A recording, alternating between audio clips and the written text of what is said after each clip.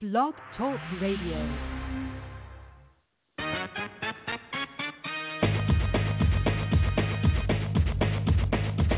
Boxing, boxing, boxing,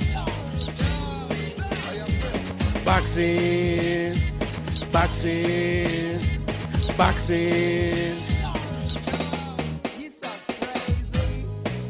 You're tuned into Outsiders Boxing Podcast, where they only gonna give you the realest talking. Boxing, boxing. Boxing, boxing, boxing.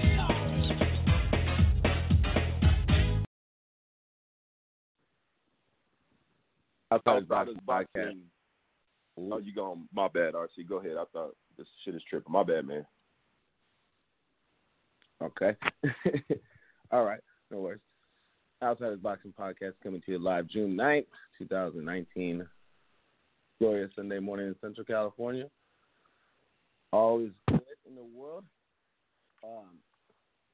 Chilling on the early morning edition that we having yet again. I like it better doing the show at 9 in the morning. Brings me back to that old vibes that I was talking to the boys about earlier in the week.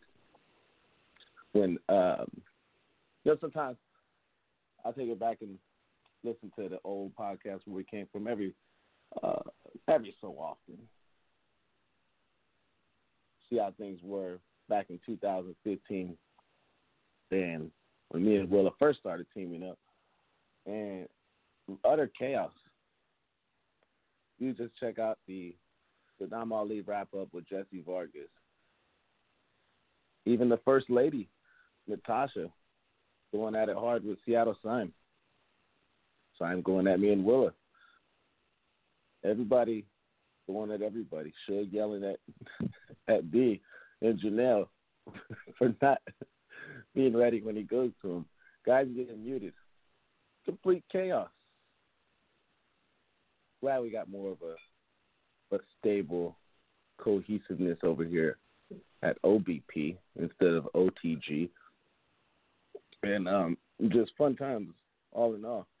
Going to take some pointers myself, being the host, that I probably didn't think I could be doing back in those times. For all those who don't remember, check out episode 501, when it should have been my show instead of Suge's. I think that's when the attitude first came out, and been running with it ever since, breaking out of my radio show, so to speak. But, just taking a trip down memory lane. And we've always been the same. Seattle Sime can't go a day without talking about Adrian Broner not having skills. Easy work being spoken upon. And one of my favorites was Janelle. Always hating on Terrence Crawford, even back then. Staying consistent over here, man. But, a little sore right now. Took up some bowling yesterday. I ain't bowled in probably since 2015, speaking of that year. Even though some people act like they haven't played in a very long time, show up to bowl on their off days with the mustache and glasses disguise. And then when people show up, have a significant advantage. That's cool. But anyways, I want to take it to my co-host who threatened to take my job at the start of this show, and take it to my main man, Willa the King, Steve Willa Wilson, the friendliest portion of the Southern spoken podcasting history.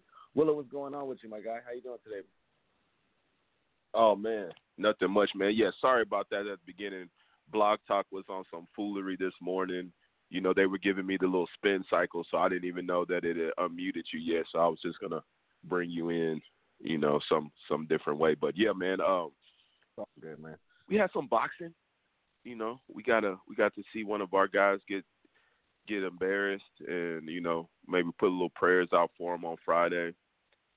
Well, we didn't get to see it on Friday. Nobody actually saw it on Friday. And then I had to wait till this morning because the the thing was so cheap that YouTube didn't even get it. Usually YouTube gets you a good repeat of the boxing match like an hour, 2 or 3 hours afterwards. That Fight TV, they had it on lock where I didn't even see nothing till this morning. So I got to watch the Judah fight. Got to see Triple G's comeback win, Oscar Valdez's showcase.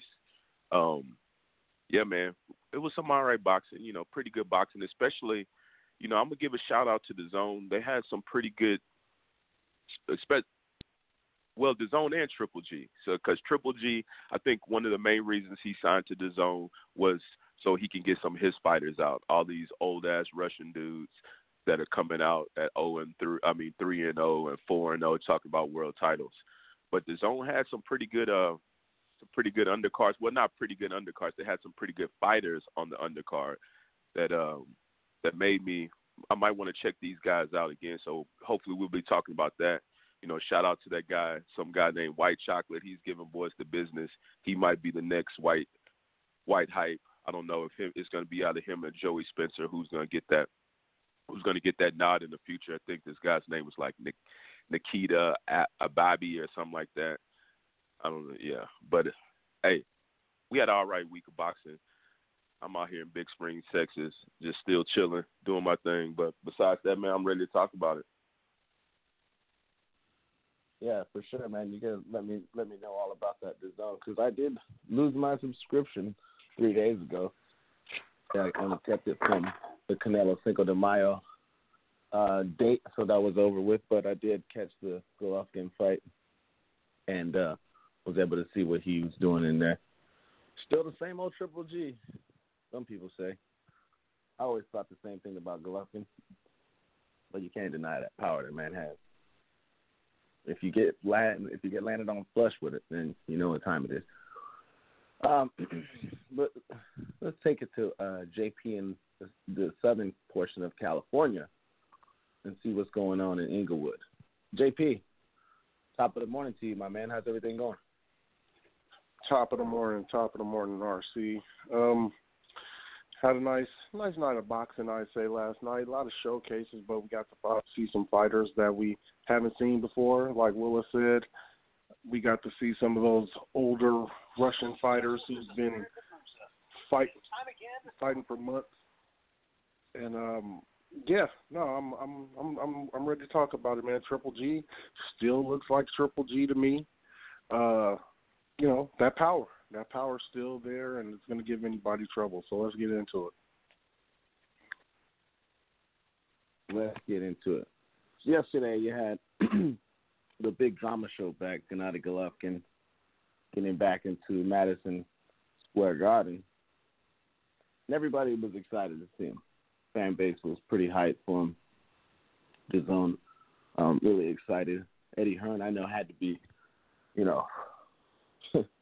had to be a little relieved afterwards because after what had happened recently with this cash cow, well, he spent a lot of money, being $100 million, giving the Golovkin, a fighter who some people might say is a little long in the tooth,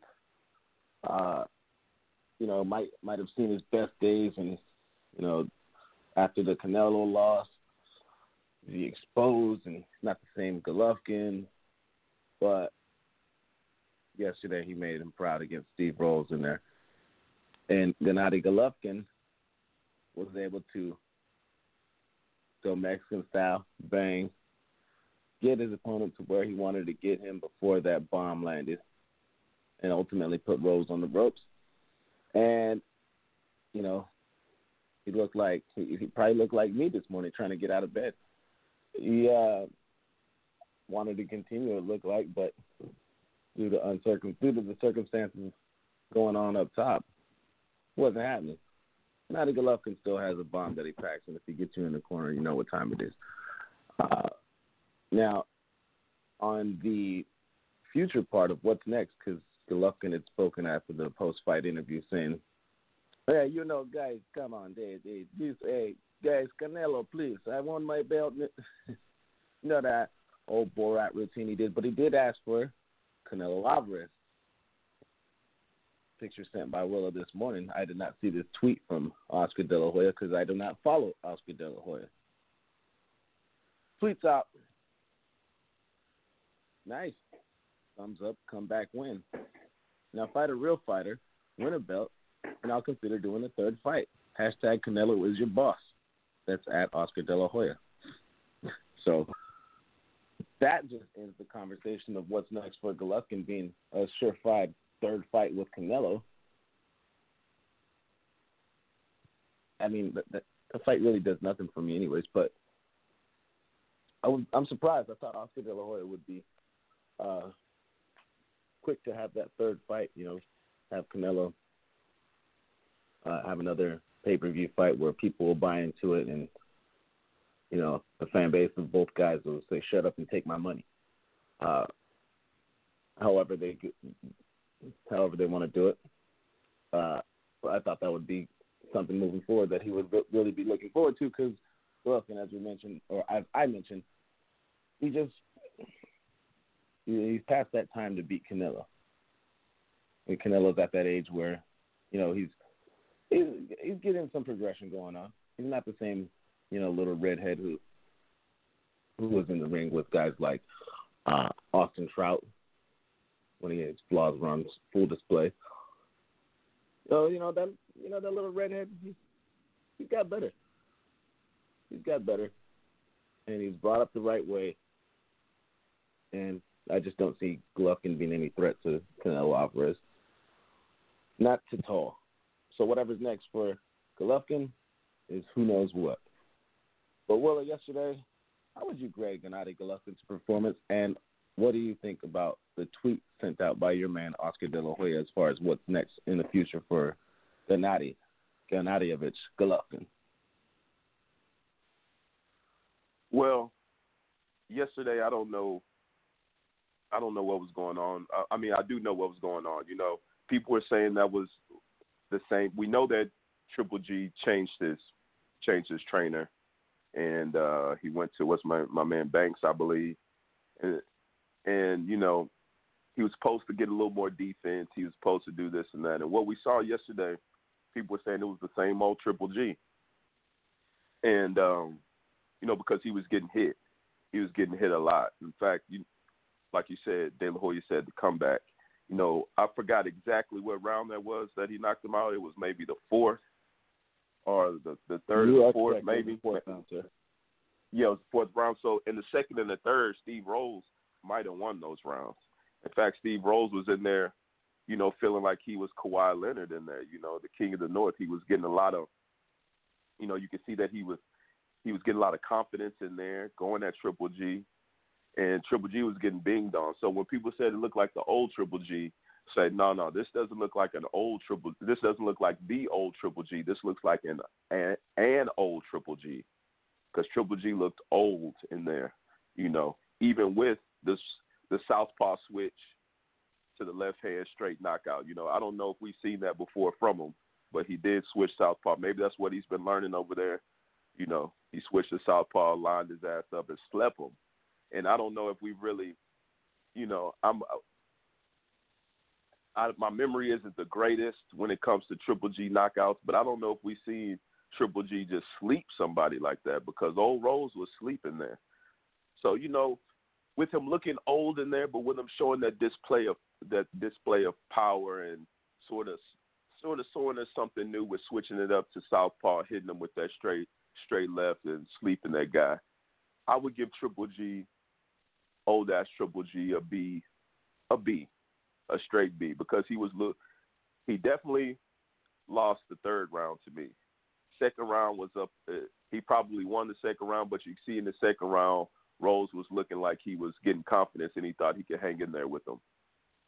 Now, we know that Triple G sometimes seems to get in there, and he says, that's what he says. He says he gets in there and he gets hit to make it look like people can touch him. Is that what he was doing this time? I don't know. I don't think so, because he was getting touched. He was getting touched by right hand. Rose looked like he wasn't that bad of a boxer for the first round. He looked like he was like it was the Rose we knew. second and third round, we thought, okay, I thought maybe this guy Rose isn't as bad as we thought he was. But right when I said that, Triple G opened it up in the fourth round and just started coming on and started whooping his ass. So I'll give him a B plus, man. I mean, not a B. I'll give him not a B plus. I'll give him a B because he looked old in there. But when you get a knockout, I gotta, I can't give you anything less than a B minus. Switching up to southpaw, showing us something new. I'm gonna go ahead and give Triple G a B. I don't know. To me, it looks like Canelo washes him this next fight. Even though I thought the last fight was almost a washing at the end, a Kovalev type Andre Ward washing where it's not, it's a lot of dirty stains in there. So you got to get in there. You got to get in there deep. You got to do a lot of scrubbing, but you're still washing the guy. He might be putting a little work on you, but, you might be sore after the washing because you did a lot of scrubbing, but you're still getting the washing. That's what I thought. This next time might be just throw it in there, cut on the timer, and put in the soap and press the button. That's the type of washing I see coming in from Canelo next time. Triple G looked a little slower. He looked like the same old Triple G except for when he switched it up to that southpaw. I don't know. They say you can't teach an old dog new tricks, and maybe that's what we're seeing. Like Oscar De La Hoya said, why the hell does Canelo want to fight a guy without any belts? I don't know why he would do that. This is belt season for Canelo. It's time to secure his legacy. So, yeah, if I'm them, I'm telling Triple G, get a belt. Who is that? Is that Andrade?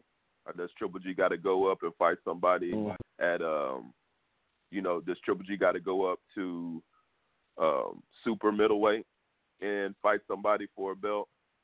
We'll see. But if I'm Canelo and I'm De La Hoya, I'm making that old guy get a belt, man. So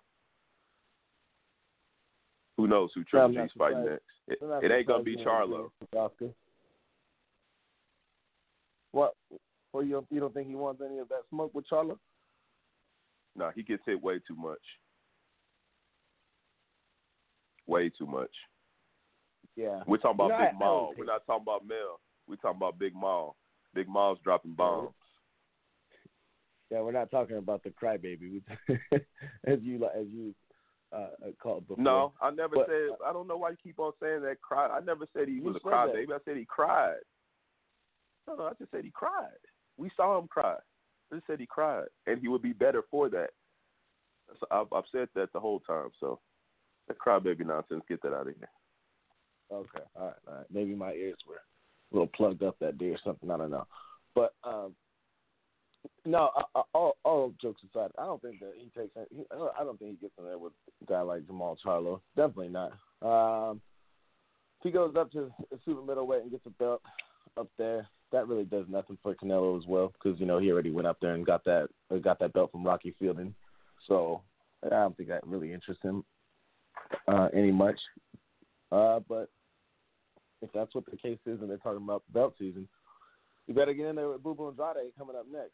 It sucks that Andrade has a fight already, and that you can't really get out of the business that is there. But it's going to be interesting to see what happens moving forward with Canelo Alvarez, because he has to get a fight in September, as we all know. And I'm not exactly sure when Andrade's next fight is, but I know that it's definitely going to be conflicting schedule-wise. And even though they're all under the same house at DAZN, it'll be, it just seems like I don't think that fight's going to happen in September just by scheduling. Unless Andrade just knocks out his opponent in the first round without taking any damage, then who knows? But there was a guy on the zone that fought after 9 days. He had just fought like 9 days ago in Mexico. That's what they were setting these guys up for. So maybe Andrade got that kind of skill. Well, I mean, I'm sure there's a lot of those guys. It's got to be lower level guys. Once you're fighting at the world class level like Demetrius Andrade, I don't think that he can do anything like that. Taking that short notice of a fight, they have to get him out there. It's his fights with Sulecki. I'm not exactly sure when that. I'm gonna have to look that up and see when they're gonna have that fight. Or I don't know. I'll figure that out. But I don't know what Canelo's going to do next. And I definitely don't know what Golovkin's going to do next. He's a little bit in no man's land. But Eddie Hearn's going to have to get busy. Good for him that Golovkin picked up the win the way he did yesterday. No, he had to be sweating in the first few rounds. Like, oh, man, come on, man. I ain't wasted $100 million on this. But nah. Pretty sure he got a stiffy after he seen that left straight bomb that came down and put old Rose down. But let's take it to JP and see what he thought about the fight and his assessment on Gennady Golovkin. And also, JP, what do you think's moving forward for Golovkin since Oscar De La Hoya tweeted out? Got to get another belt for us to think about getting you a third fight. Well, I was interested in the fight looking for the adjustments Banks will make with Golovkin. But we didn't get to see too much of that. It seemed to be the same old strategic Golovkin that we seen in the old HBO days. And when I say strategic, this is a placed opponent with a preconceived outcome. So the placed opponent, when you don't have anybody to fight, and you're a big star, and let's say you're in other as far as ethnicity goes, you fight a black guy, okay? That's the blueprint. So when you don't have anybody to fight, and you're a big star, and you're another, you fight a black guy who's kind of slick and looks the part. It's basically Apollo Creed. You fight Apollo, and Steve Rolls came in and did exactly what he was supposed to do, and I'm sure what they thought he would do. We'll get this guy. He's going to be able to come in and look crafty for 2 to 3 rounds.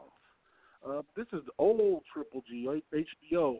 You get somebody in there who gives them trouble for the first couple of rounds, and then Triple G. But then here's where my respect and admiration comes in for Golovkin. He still got that next switch. He got that next level. He can need that gear he can go to. And that's something fighters just don't be having these days, man. Guys just fight how they fight. I'm going to go I'm be at this pace. I'm be at this aggression level for however long I'll be here. Gennady has, and then this is a conundrum when it comes to Canelo, and maybe just a favor to how good Canelo is. Gennady doesn't hit that switch when he gets in with the elite competition. We didn't see him hit that switch with Jacobs and get really aggressive. He tends to more be at a normal aggression level when he gets in against the good guys. And I think he should try to hit that next gear and just say, fuck it, air it all out. Because he's not going to get a win against Canelo. We know that now, and that's where the interesting shit comes in. But as far as Gennady last night, yeah, he was getting touched, but I think that was part of the quote-unquote big drama show, just a little bit. But I don't know. Rose was able to come out, make him, look pretty good, look good a little bit out there. And Gennady, like the old HBO Gennady, went to the next gear and went in there and mowed him down real quick. Still showed the aggression, still showed the power. Nobody still wants that. When it comes to Canelo, I don't know, man. I love Canelo, but I'm highly disappointed or, just not satisfied with Canelo right now. In my estimation of Canelo, he hasn't beat elite comp in my eyes convincingly. Even now, look, I must have been wearing some strange goggles that night when he fought Cotto. But at the fight party I was at, we had Cotto winning quite a few of the first 8 rounds. But I'm sorry, man. I don't know. I've digressed from it because everybody's told me I'm crazy. But me and my boys was like Cotto's putting on a boxing clinic. I don't know. I haven't watched it again. I'll have to. But and then I think CeeLo said it best. I think you're crazy. Yeah, it might, man. I gotta watch it again because everything's nuts. But me at my fight party with my boys, we was like, yeah, turning it, man. Cotto jabbing him up, doing what he want to do. So that has an asterisk by it. Then you I don't feel he won either fight to Golovkin, and I think that's the majority consensus on what happened in those fights. I think those fights have been graded on a curve. Oh, he stood in there. But what did he stand in there and do? We just saying he stood in there, and people are like giving him praise for getting in the phone booth with him. So what? What did he do there? You know, it wasn't like he was piecing him up or nothing. You know, none of that was happening. So I think at this point that's going to make Golovkin, that's going to make even for a better third fight. And I think that's what Oscar may know. Because Golovkin now, here's what happened. Golovkin was the darling, and he had no sibling in his home that was nearly as praised, right? Coming through the HBO days, he was telling Andre Ward, you got to get with me. I put butts in the seats. This is Andre Ward already damn near Hall of Fame at this point, but, you know, Golovkin's rather new to the scene at this point. And he was having the audacity to be telling Andre Ward, you know, you don't put butts in the seat. So Golovkin's just coming through this HBO train, being loved and praised, beat Kell Brook, you know, go forward. But then he ran into someone that they loved more, he came to find out. But he didn't know that was going to happen. He didn't know there was there was another favorite child out there who he get completely kicked in the ass behind. And that's what he's realized now. The first fight, I don't know if he fully realized it. But after this second one, he knows. Oh, he's the cash cow. He's the guy that even I, who is loved by all, I can't get it over him. Even with my goofy little laugh and all that, I feel like a brand new baby. That nigga said that shit last night, boy, I was laughing. But even he can't get that nod over him. So, that said, I feel like the third fight will make Golovkin be like, fuck it. I'm finna turn up on you. Like, ain't no boxing. I'm going all in. I'm 36. This my last hurrah. So what I'm going to do, stick around to fight Big Charlo or something like that? It ain't nothing for Gennady to do but go try to knock Canelo out. I don't want to hear about no belts. I don't want to hear none of that shit. We know why we came to the zone. We all know why everybody got the zone. We don't want to hear nothing about no fucking belts, no more marination. We don't need it. The man's old. We fought twice. There's nothing that we don't want to see no fucking Andre. We don't want to see none of that. Let's get it.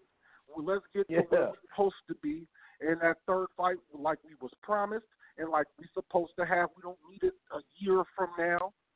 Let's get it. You know, I'll wait to Cinco de Mayo of 2020 since we're already, I won't say we got to do a next fight. But Cinco de Mayo 2020, that's Gennady Golovkin, Canelo 3, and I'm taking Gennady with a knockout in that.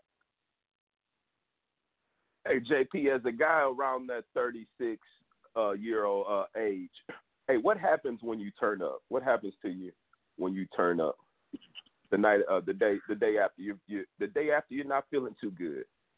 So that's what's going to happen if Triple G decides to turn up. The reason why Canelo beat him because he stood inside there and he didn't get hit and he was hitting him, you know. And Triple G didn't want to turn up because he knew if he turned up he was going to get hit more and be a little more off balance and maybe get dropped. So, you know, turning up at 36 sounds good, but you don't feel good the next day. Nobody thinks Canelo won other than people who wanted Canelo to win. Nobody thinks so. No. And only the judges. People who went for – well, shit. We know that. That's a given. Right. But if you're a person on the fence, if you're a fence person or if you had no horse in the race or if you're Gennady fans, I say most people who just was there to see the fight with no favor – all say Gennady won both fights, man. I think Gennady put a lot of hands on that boy. Canelo does what Canelo do, throw a nice hook here and there. Nice head movement. Oh, that's nice. But, you know, Gennady came out and showed us, hey, I can just outbox this dude. See, we didn't expect that. That's something none of us expected going into that first fight. It was like, whoa, Gennady just heavy jabbing him up like this. Canelo looked like he didn't know what to do. Anyway, man, I want the third fight. I think now Gennady's like Hollywood Hogan. This Hollywood Gennady at this part, he like, fuck this shit. I thought I was going to get to smile and be goofy and nice and I'm the favorite? No. Okay, I'm not the favorite. Now I'm going to fuck y'all whole situation up and try to kill this motherfucker. And that's what I think. That's what I think. Let's get it. All right, Willis. I like, man, JP might so be into a third fight right now. If that's a good offer, we could get it. If we in the third fight with Canelo, he just sold me on that. I'll definitely be getting a Canelo if they do that. Yeah. I don't hate Canelo. Stop that. I don't know where you come up with this false narrative. Look, man. No, you don't hate him. You hate yourself for being a fan of Canelo. So it comes out as you hate Canelo, but you're a fan of Canelo. So it's really like you're asking yourself, why do you like this guy so much? I am not a fan of Canelo. We know that because he's a big dog, man. Stop. Triple G looked old as hell last night. He was getting two-piece by some guy from Toronto. Steve, whatever his name was, Rolls. Come on now. Canelo was looking old and slow. You got something against Canadians now? No, he just came a guy. That's where he was from, Toronto. Yeah, but you made it seem like he was getting pieced up by some guy from Toronto, like, kind of insinuating, like, an American brother would never get pieced up by a Canadian. I don't know. That's just what it kind of made it seem to me. Yeah, I don't know. I mean, I'm not really – I haven't seen too many Canadian boxers. Usually the Canadian boxers are like Haitian boxers. So and that's how it usually seems. So they be Canadian but really Haitian. But this guy was just a regular black guy, I think. I think he was just a regular black guy, Steve Rolls, regular black guy from Toronto, was giving him some pieces. We never heard of this guy before. Triple G looks old and washed right now, man. I didn't like what I saw. I like the southpaw left though. I ain't gonna lie, in the sleep. But he's not hitting nobody with any skills with that, I don't think. Yeah, you didn't really seem too enthusiastic about the fight during the group message that we were talking about yesterday. So I can feel that. But the knockout was sensational. I don't know if I could give Golovkin anything higher than a B for his performance yesterday, but the knockout was A, close to A+, but that's an A knockout yesterday by Golovkin. That shit was really, really impressive. And if they're able to get this fight going with Canelo, yeah, I want to see Golovkin say, hey, gloves off, go for the gusto, and just leave no doubt. Because, look, man, we all know the first fight, Golovkin won that fucking fight. Bullshit draw, in my opinion. Second fight, I guess I can see how they kind of gave it to Canelo. But, whatever. It's Canelo. We understand that. We understand the circumstances involved with that little guy. So, whatever. Hopefully they could figure something out because, like I said, the conflicting schedules with Andrade and Canelo is not going to be able to have that fight in September. But Golovkin's got time right now. Maybe the fight gets in demand. And look, man, we all know that Oscar De La Hoya, it don't take much to change that guy's mind. He said that tweet out last night about 8 o'clock. If I'm Golovkin, I just sit back. Maybe next Friday or next Saturday, De La Hoya has a little bit too much fun, He starts to think about trilogies while he's doing, God knows what in his own private confines. And maybe he just says, you know what, let's do it, And so that's always possible. So, it is what it is. But anyways, moving along. I also had some other boxing going on yesterday. A guy that I really like, Willow, you always have this nonsense about me not liking Mexicans. Let's stick on that DAZN before we get out to DAZN real quick. Because they did have Gennady Golovkin did have a whole bunch of fighters out there. And shout out, I just want to give a few shout outs to these guys that did that thing. Go ahead. That guy Nikita Ababi, I don't know. I don't know if any of y'all saw him. This is white kid, White Chocolate. I think he's out of like Brooklyn or something. He's out of New York. Gave this guy the first round KO, like 5-0. He looks like he's gonna be real good. At first, I thought it was the guy Luke Paul or whatever that was doing the fighting off the YouTube. Yeah. That's who I thought it was at first. I was like, oh no, this boy done made it to the pros. But then this guy came in and dropped the guy. He looked good. And his nickname is White Chocolate? White Chocolate, yeah. That's what he goes by. So you already know he's got my vote. So it's out of him and Joey Spencer who's gonna be these top young white warriors coming out of the USA. So we're gonna see what's up with these guys. Why does he automatically get your vote? Hey, because he says he's White Chocolate. I mean, I don't know. I'm feeling that.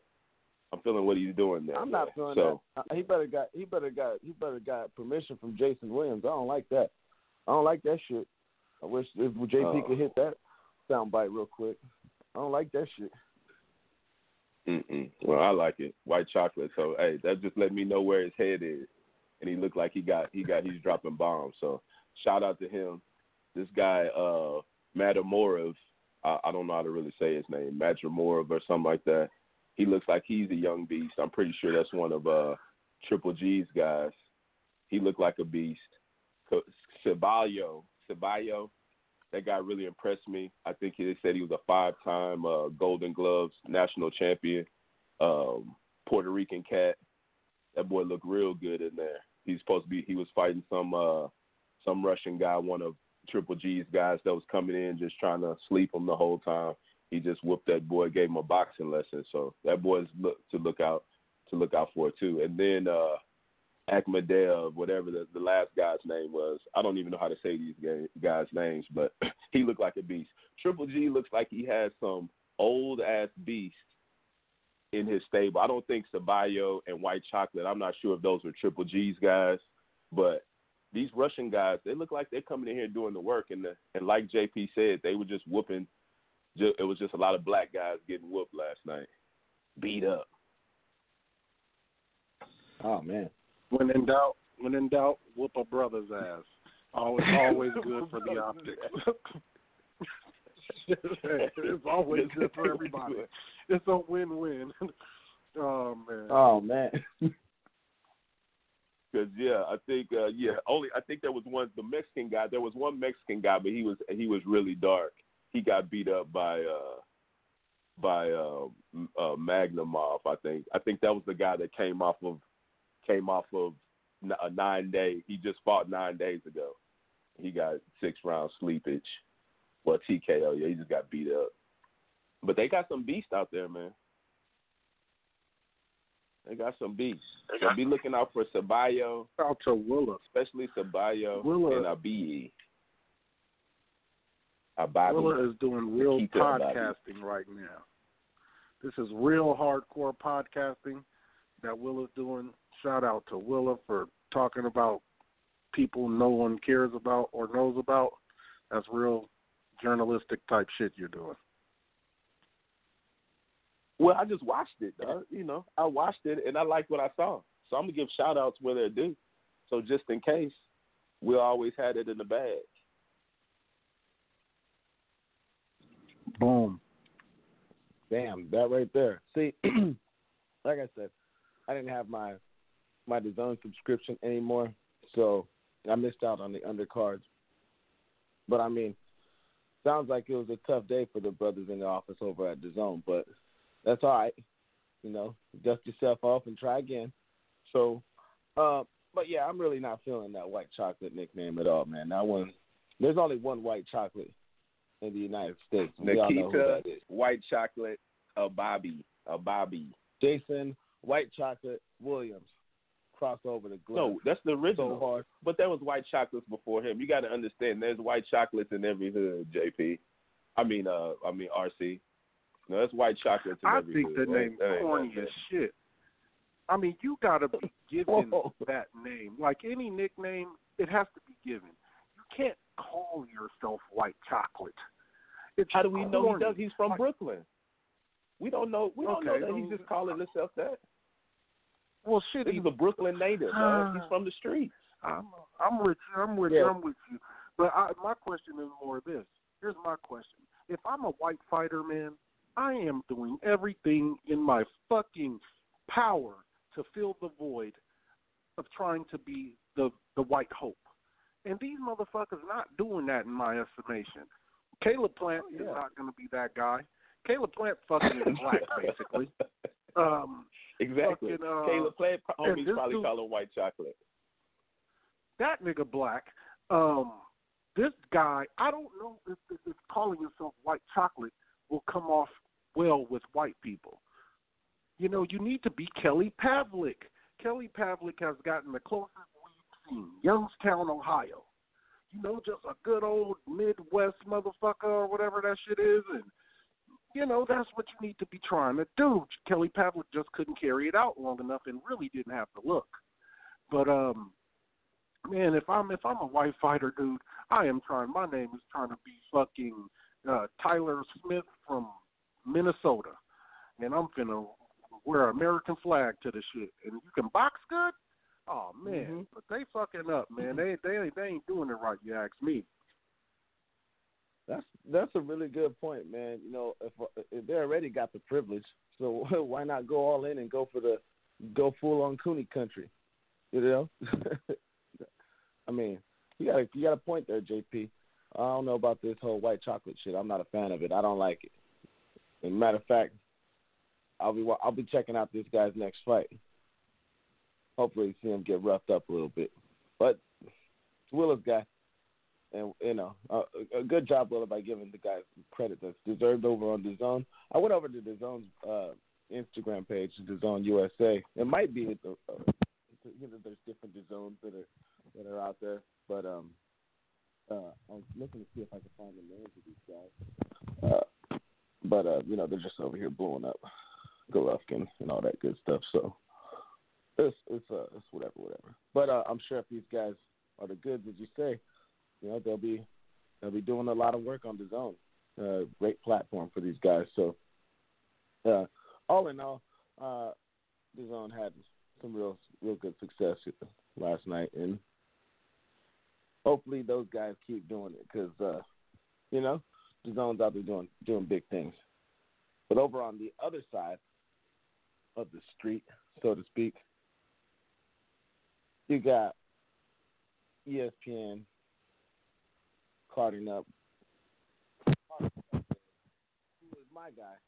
Willa has this false narrative that he throws out there about me hating Mexicans or something like that. But Oscar Valdez, one of my favorite young fighters, well, not too young, 28 years of age, but still, Oscar Valdez, I like that guy a lot. I really like Oscar Valdez. That guy, for one, he's like Steve Irwin, you know? This guy's got a fucking zoo in his backyard over on his ranch over in Mexico.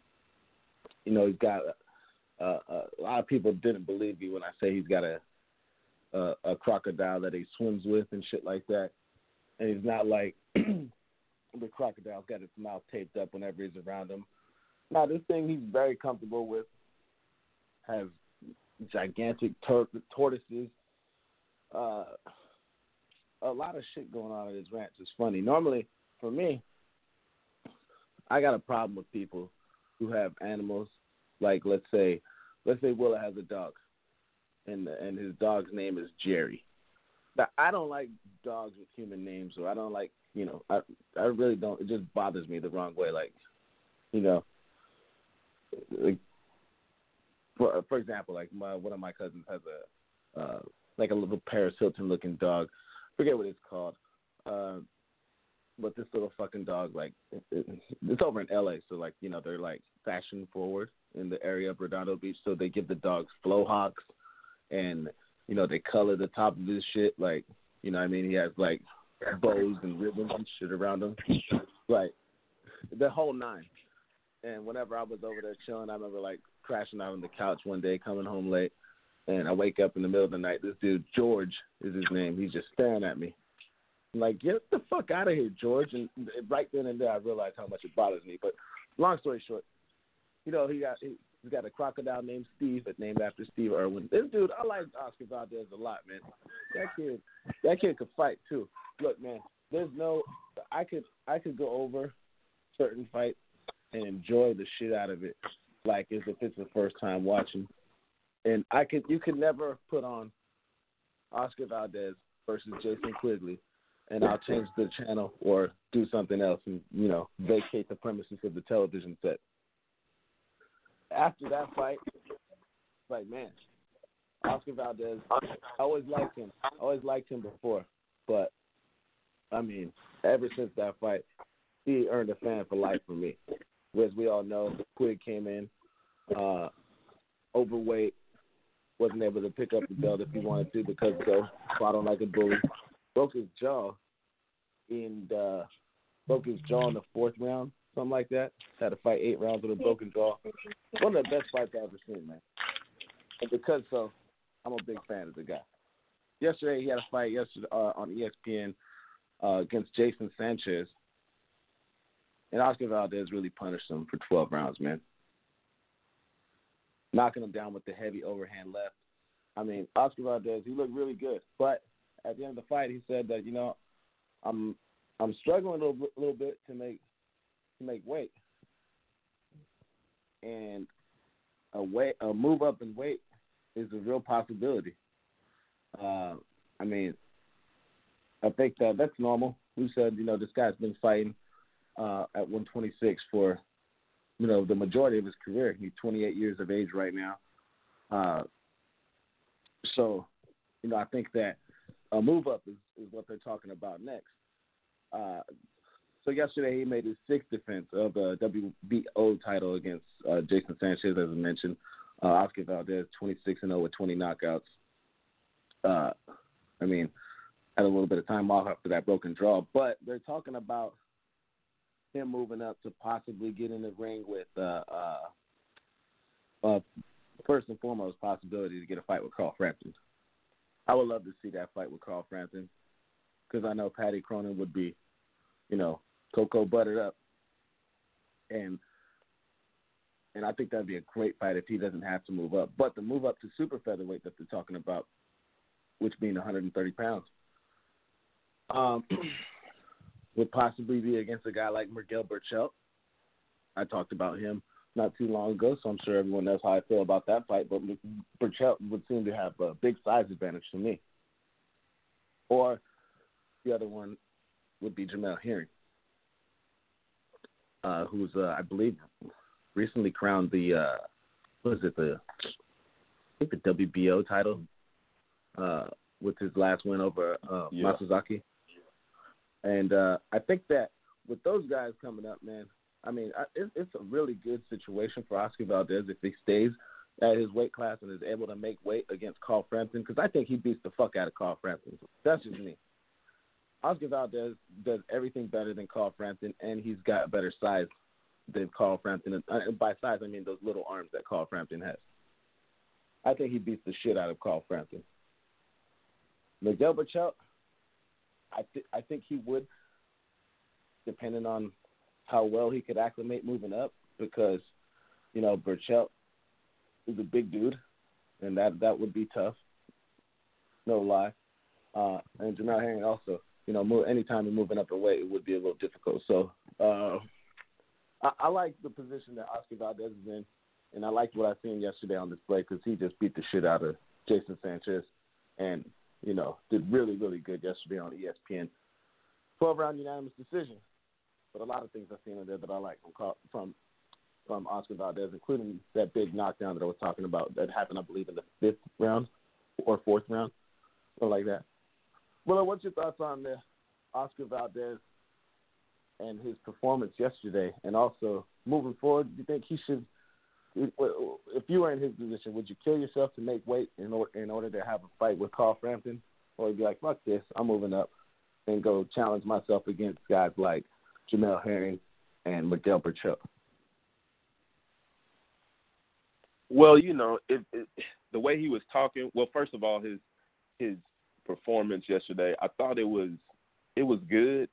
He beat the guy up, but he didn't stop him.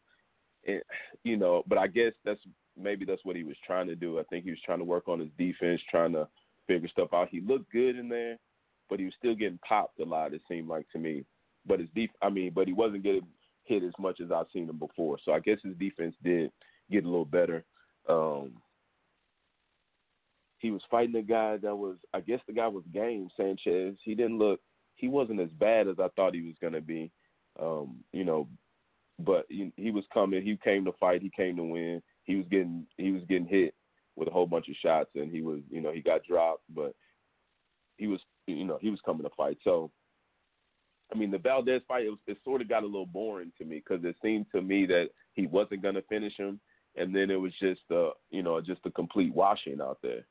So it sort of got a little boring. I'm not gonna lie, I lost interest, in probably around the 8th, 9th. I looked at it again. I think in the 11th and 12th, he sort of tried to put a little more on. No, that might have even been Flores Jr. I don't think Valdez might even try to throw it on like that the whole fight. So maybe that's what he was trying to do, get some rounds in with his defense. But I give him A minus for the effort. But as far as what he should do, yeah, like you said at the end, his interview sounded like he's talking about moving up because his voice got very high. It's already high, but it got very high, and he was sort of like, trying to explain to us that he wasn't going to be able to make the weight anymore. So if you can't make the weight, Carl Frampton, you're going to beat him up anyway. So, but going up, there's some big dudes out there. Like you said, Burchell is a big-ass dude. Herring is an all-right-sized dude up there. So we'll see what he's got.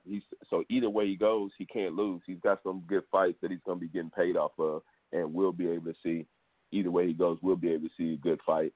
So, but I'm pretty sure he's going to go up, and probably he ain't going for Burchell first. He's going to try to get Herring and see what he could do with him before he steps up to the big dog. Yeah, true that. I think that the move up in weight is probably what he's going to do next, just for the simple fact that you're having trouble making weight, and you got to sit around and hope for a super fight with Frampton. Not like the fight is, signed, sealed, and delivered 4 months from now, something like that.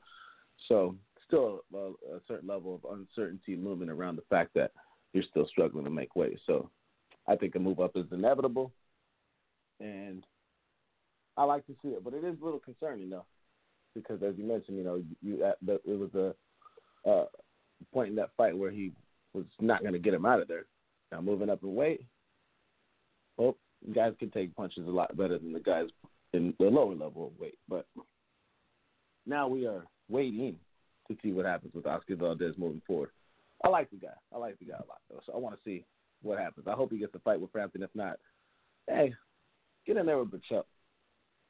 See what happens there. But we'll take it to JP. JP, yesterday Oscar Valdez had himself a unanimous decision victory, and he's talking about either moving up in weight, facing Miguel Burchell, a guy I know you're fond of, and also Jamel Herring, or maybe hopefully staying around for a super fight with Carl Frampton. What's your thoughts on Oscar Valdez and his performance in the future that's looming around his post-fight interview comments yesterday? I didn't see the fight, so I won't speak to that, but I'll answer the second part of the question. I'm not sure how Valdez will do at the next weight class. Those guys, even those not that far away, it seems like they are a lot bigger, especially Burchell. Now, the fight to make, of course, would be Herring. That fight has the good contrast of style. That has the slick, black fighter who likes to fight on the back foot versus the determined Mexican-style fighter. So that's the fight to make. I think it has some legs to it. I'm just not sure if Oscar is tall enough, rangy enough to be at the next weight class. Sticking around for Frampton, I still think that name is good on your resume, but I don't know if the payday is enough. If you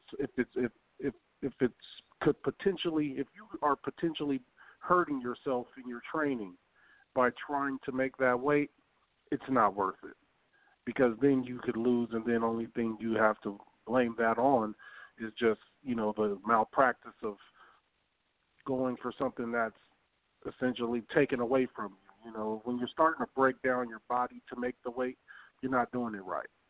So if that's the case, there's no decision to be made there. You just go to the next class. But again, we got to see if Oscar can make it there. Just initially I feel like it's going to be tough for him. It's going to be tough for him with these bigger guys. These guys seem to have longer arms. Talking about fighting a guy like Frampton and then a guy like Burchelt, that's like two different bodies right there. Even Herring. So we're talking about fighting a different guy at the next weight class, but I think that's where we're left with Oscar, and I think the fight to be made is Herring, and that should be a good fight. I'm not 100% sold on Herring. In fact, I'd say that Valdez is a guy we know his determination is something we can rely on. That's going to happen in a fight. We don't know what we're going to get out of Herring in a tough competitive fight after he gets hit, which he will. So I'm ready to see that. Let's do it. Yeah, and it's easy, too, if you think about it, too, because look at Oscar Valdez. He's 5'6". Hey, we can't hear you, RC. Where you at? Hold up. Can you hear me now? Yeah. Okay. All right. I hope that wasn't a joke or nothing like that. But I was saying, if you think about the stature-wise from both guys, you got Oscar Valdez at 5'6" and Miguel Burchelt at 5'7". But it looks like a big difference from Burchelt and Valdez, even though there's a 1-inch difference on paper. Be interesting to see how Burchelt and Valdez would work out if it was to happen that way. Aram, there's a report that came out an hour ago from Boxing Scene saying that Bob Arum would want Valdez Frampton later this year if Frampton wins next. I'm not sure who Frampton has next on his schedule because it doesn't have anything listed on BoxRec. And, this might be just I'm not sure what they're going to do moving next. Because I'm not sure. I agree with JP. It's a good name on your resume, being called Frampton. But it doesn't have that same luster that it did before his December bout against Josh Warrington, where he had lost the decision unanimously. I know that Warrington is an undefeated fighter. I believe 25-0, something like that. It wasn't no slouch, but at the same time, we talk about Carl Frampton, 2015 fighter of the or 2016 fighter of the year. I mean, good resume for sure, good name on the resume for sure, but it just doesn't have that same luster. So I think that he should probably look for the Herring fight. I agree with that on JP. But at the same time, I don't think it's that big of a risk to go up in there against Miguel Burchelt, regardless of how big the guy is. He's obviously been in there with a guy that's a lot bigger. I believe that night Scott Quigg fought Oscar Valdez. Was Scott Quigg somewhere around a welterweight type of? He was around 146, something like that, on fight night. Close to 150, I know that. And I mean, I know for sure that fight took years off of his career. I mean, at least, took some heartbeats out of his fighting spirit, because that was one of those blood and guts all out wars. But I'm not sure, man. I'm not sure what they do moving forward. JP saying Jamal Herring. I'm saying Miguel Burchelt. What do you think between the three names that we discussed should be the ultimate fight moving forward next for Valdez, that in Willard's estimation? I think he should. If I was him, I would go ahead and try to fight Herring. Both of them being WBO champions, I think there'll be a fight that can be made, and we'll see if he can handle those guys up there. Burchelt he's a big ass dude, man, and Valdez doesn't look like he said it. He doesn't really want to doesn't want to smoke anymore. So he's changed up his style. He wants to last longer. You know what I'm saying? So I don't think that'll be a good fight for him, especially right off the bat. Yeah. So if I was him, I'd go for Herring. Yeah, no, that's a good point that you mentioned that, Willa, because now, I mean, the way Valdez fights is fan friendly, but he's taking a lot of time off his career from his reckless ways of fighting. He's been in too many dogfights for one's liking, especially if you're looking for longevity in the game. So, that one, I agree with that. He definitely needs to change it up a little bit. But moving forward, there was also a young fighter in the beginning of the broadcast television set for ESPN. I thought it was really good for a young fighter, Gabriel Flores Jr., getting to start off, to kick off the show. I know fighters like you want a main event, you want a headline, you want to be the last show. That's pay-per-view style. But when it's free TV, I wouldn't mind the kickoff. Starting right away, getting your first impression on the crowd before people, have things to do or whatever. I like the beginning type of a fight when it comes to this type of situation that Gabriel Flores Jr. had. Well, we've seen Gabriel Flores Jr. fight before. He was I don't know how I put it. He was a kind young fella when I met him, which was, ultimately the Outsiders Boxing Podcast first verified credential event that took place at the Tachi Palace when I covered, who was it? I forget. It wasn't a big name, but it was a top ranked event, and that's when I first met Gabriel Flores Jr. This was 2 years ago, somewhere around there. It wasn't last December. It was the December before that, because I remember it was cold as shit. But youngest ever signed by Top Rank, I believe he was signed just after his 16th birthday professionally. So mantra given to him is the youngest ever. Right now he's, I believe, 18 years of age. Just had his first 10-round fight yesterday. We've seen him on a Jose Ramirez undercard that was in Fresno, California against, who was that? I can't remember exactly who it was, but we've seen Gabriel Flores. Well, when we covered when me and Willa had talked about it, Gabriel Flores had got dropped by a lower level of competition, but it was credited to the old man power that one possessed. I'll look up the name just right now in a second and give it to you, but I know at the point in time that fight had happened, Gabriel Flores was probably barely 17 years old, might have just turned 17, and he was in there with a pretty big Mexican dude who was about 29 years old, close to 30. But after he had dropped Gabriel Flores Jr., he just put them hands on him, whooped his ass. But yesterday he was in against tough competition. It was when I was watching Salvador Restino, I never seen a Mexican fighter from Mexico go with the full-on shoulder roll Philly shell defense. He kind of reminded me of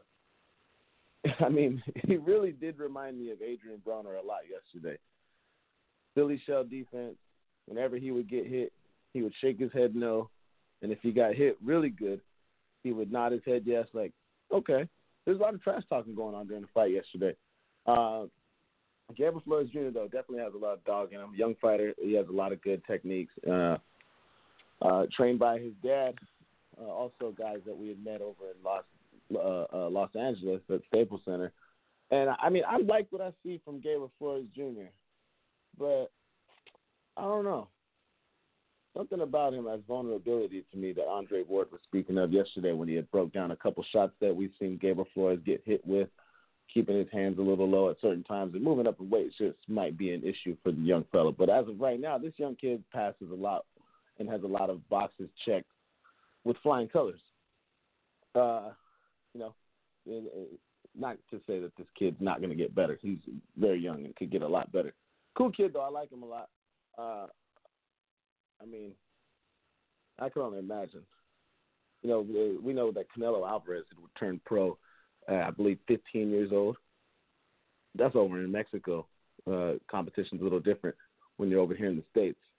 And, you know, signed as the youngest ever by a company like Top Rank, opposed to, you know, fighting guys out of the Tijuana Cantinas over in Mexico.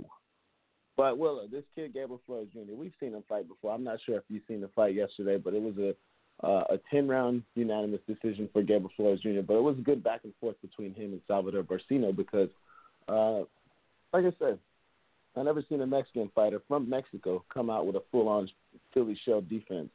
And when he got tagged, you know, shaking his head no, he tried to throw exchanges with Flores Jr., but his exchanges were just very sloppy and slow. And Flores Jr.'s exchanges were very sharp with precision and speed. I'm not sure if you've seen the fight yesterday, but you have seen Gabriel Flores Jr. fight before. And I just want to get your take on this kid's first 10-round fight going to the cards.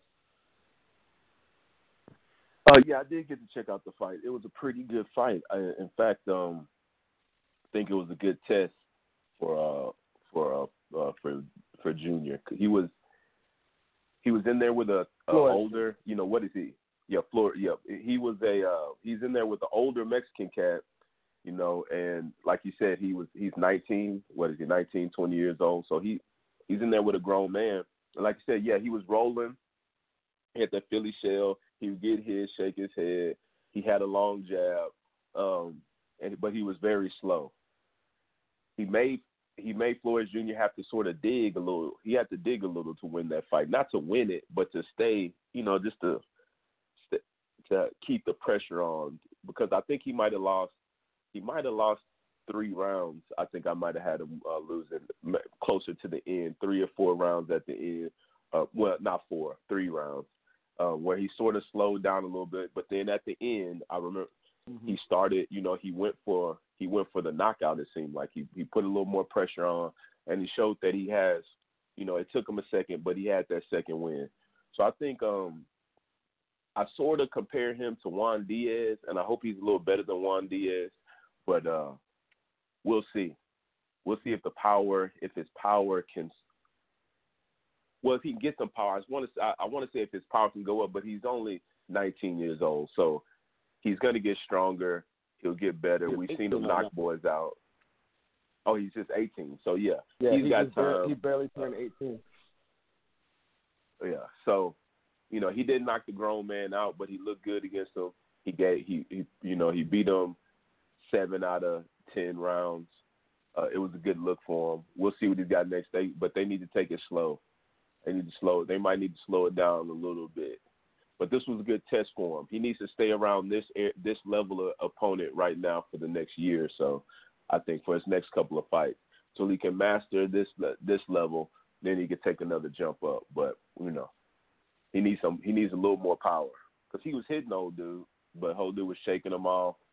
You know, I think he might have buzzed him a couple of times. But when he buzzed him, he wouldn't attack like he was scared. The uppercut. I think he was getting hit with uppercuts a couple of times. I think it was a good learning lesson for Gabriel Flores Jr. Man. So it was a good fight. I give him. Well, I was gonna grade him. I give him a B. He passed. He looked good. But you know, I think he needs to stay at this level right now for a couple of fights. He don't need to jump up too fast. Yeah, well, I agree with you. I gave him. Also gave him 7 out of 3 rounds, or 7 rounds to 3 for Gabriel Flores.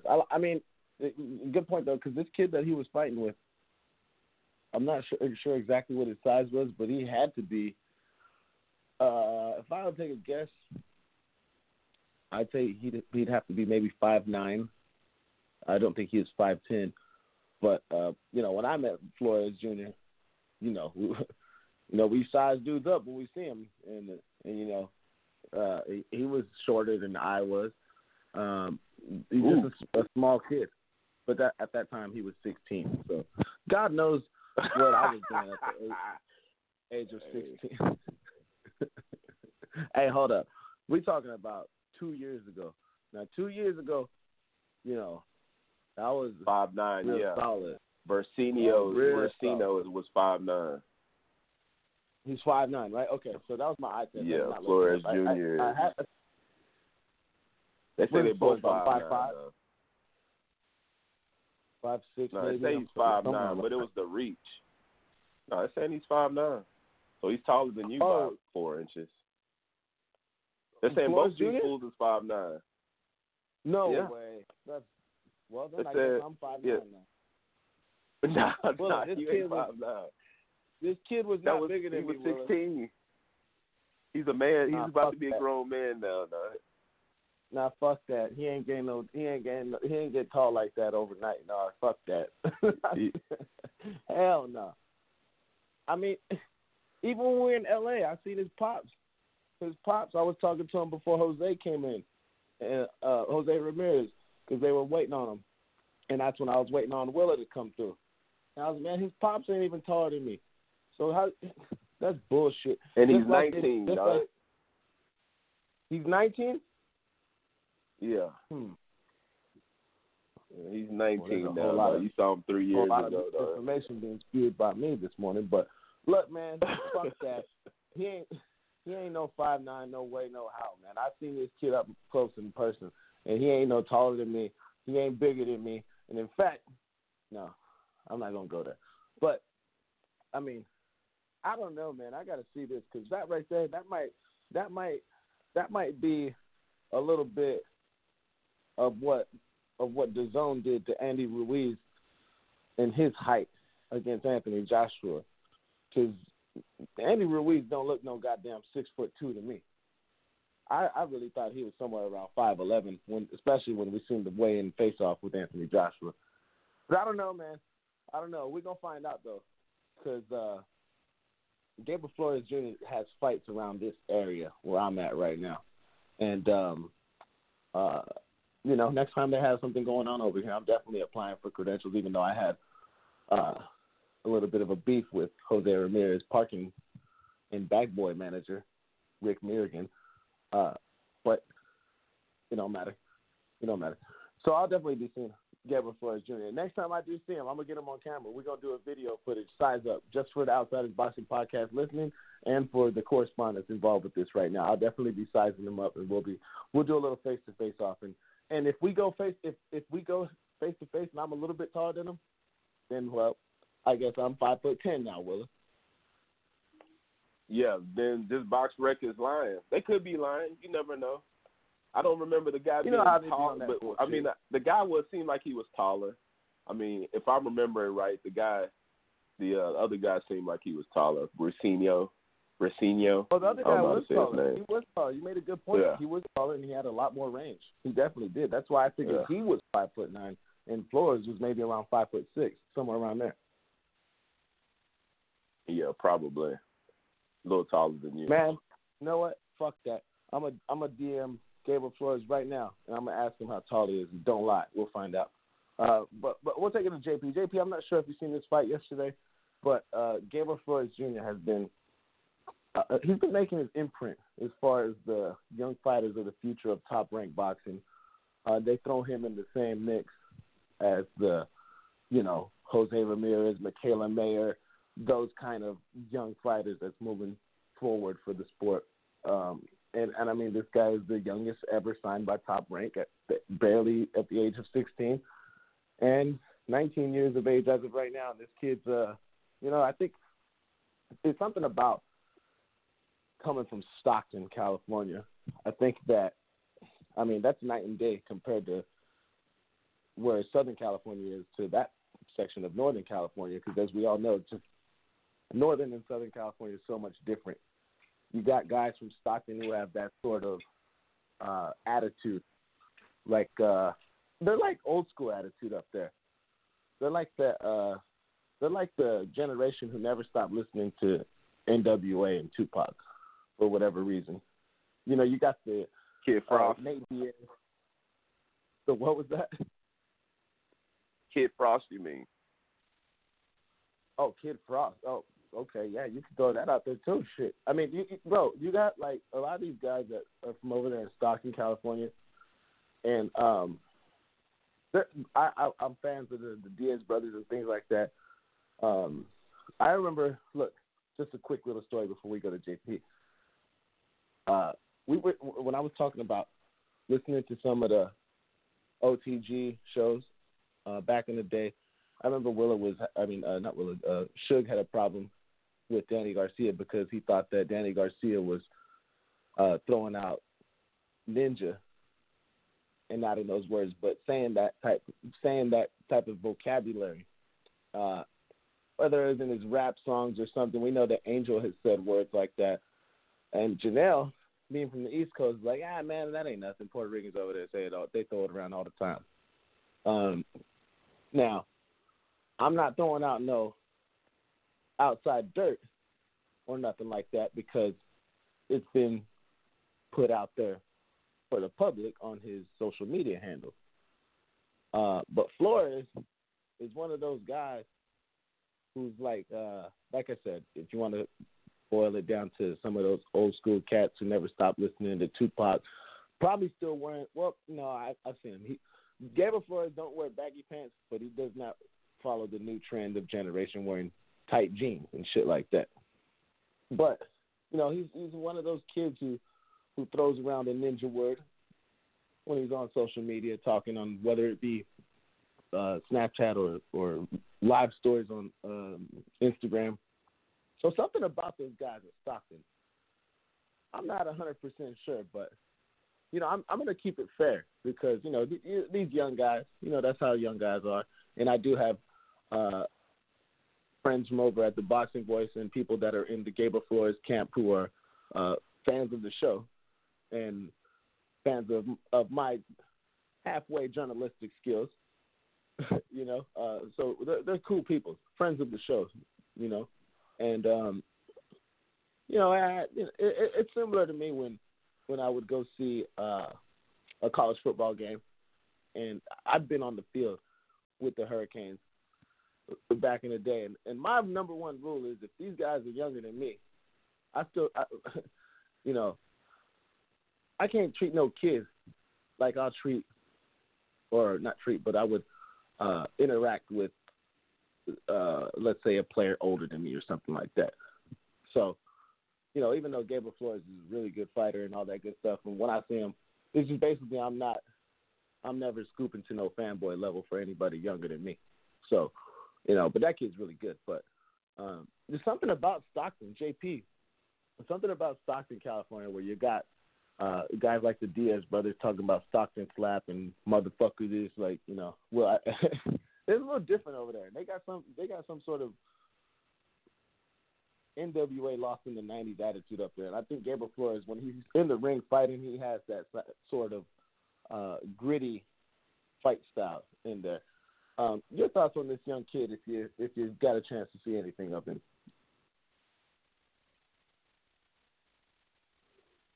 I'm not sure. Didn't see the fight.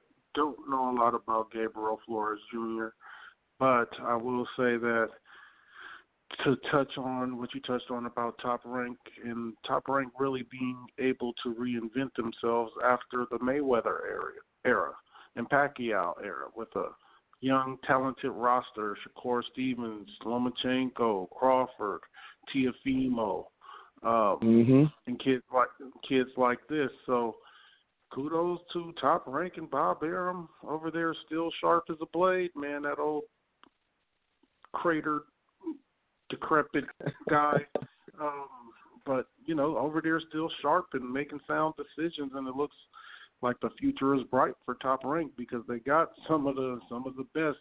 Like I always say, they're top heavy now, but the inventory that they do have is very good, but they don't have a ton of product, and that's just the only problem over there at Top Rank. They're able to sign the big guys. They're just not able to put a team around them, so to speak, in basketball terms.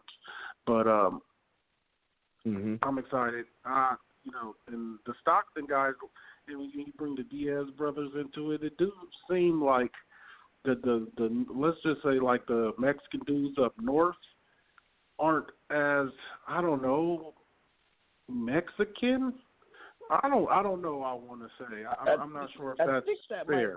might be accurate right there. So it's opposite what I was saying. I thought you were saying they were more Mexican, but they're more black. They're more urban. I don't know. You would say. Yeah, they definitely ain't about that bullshit.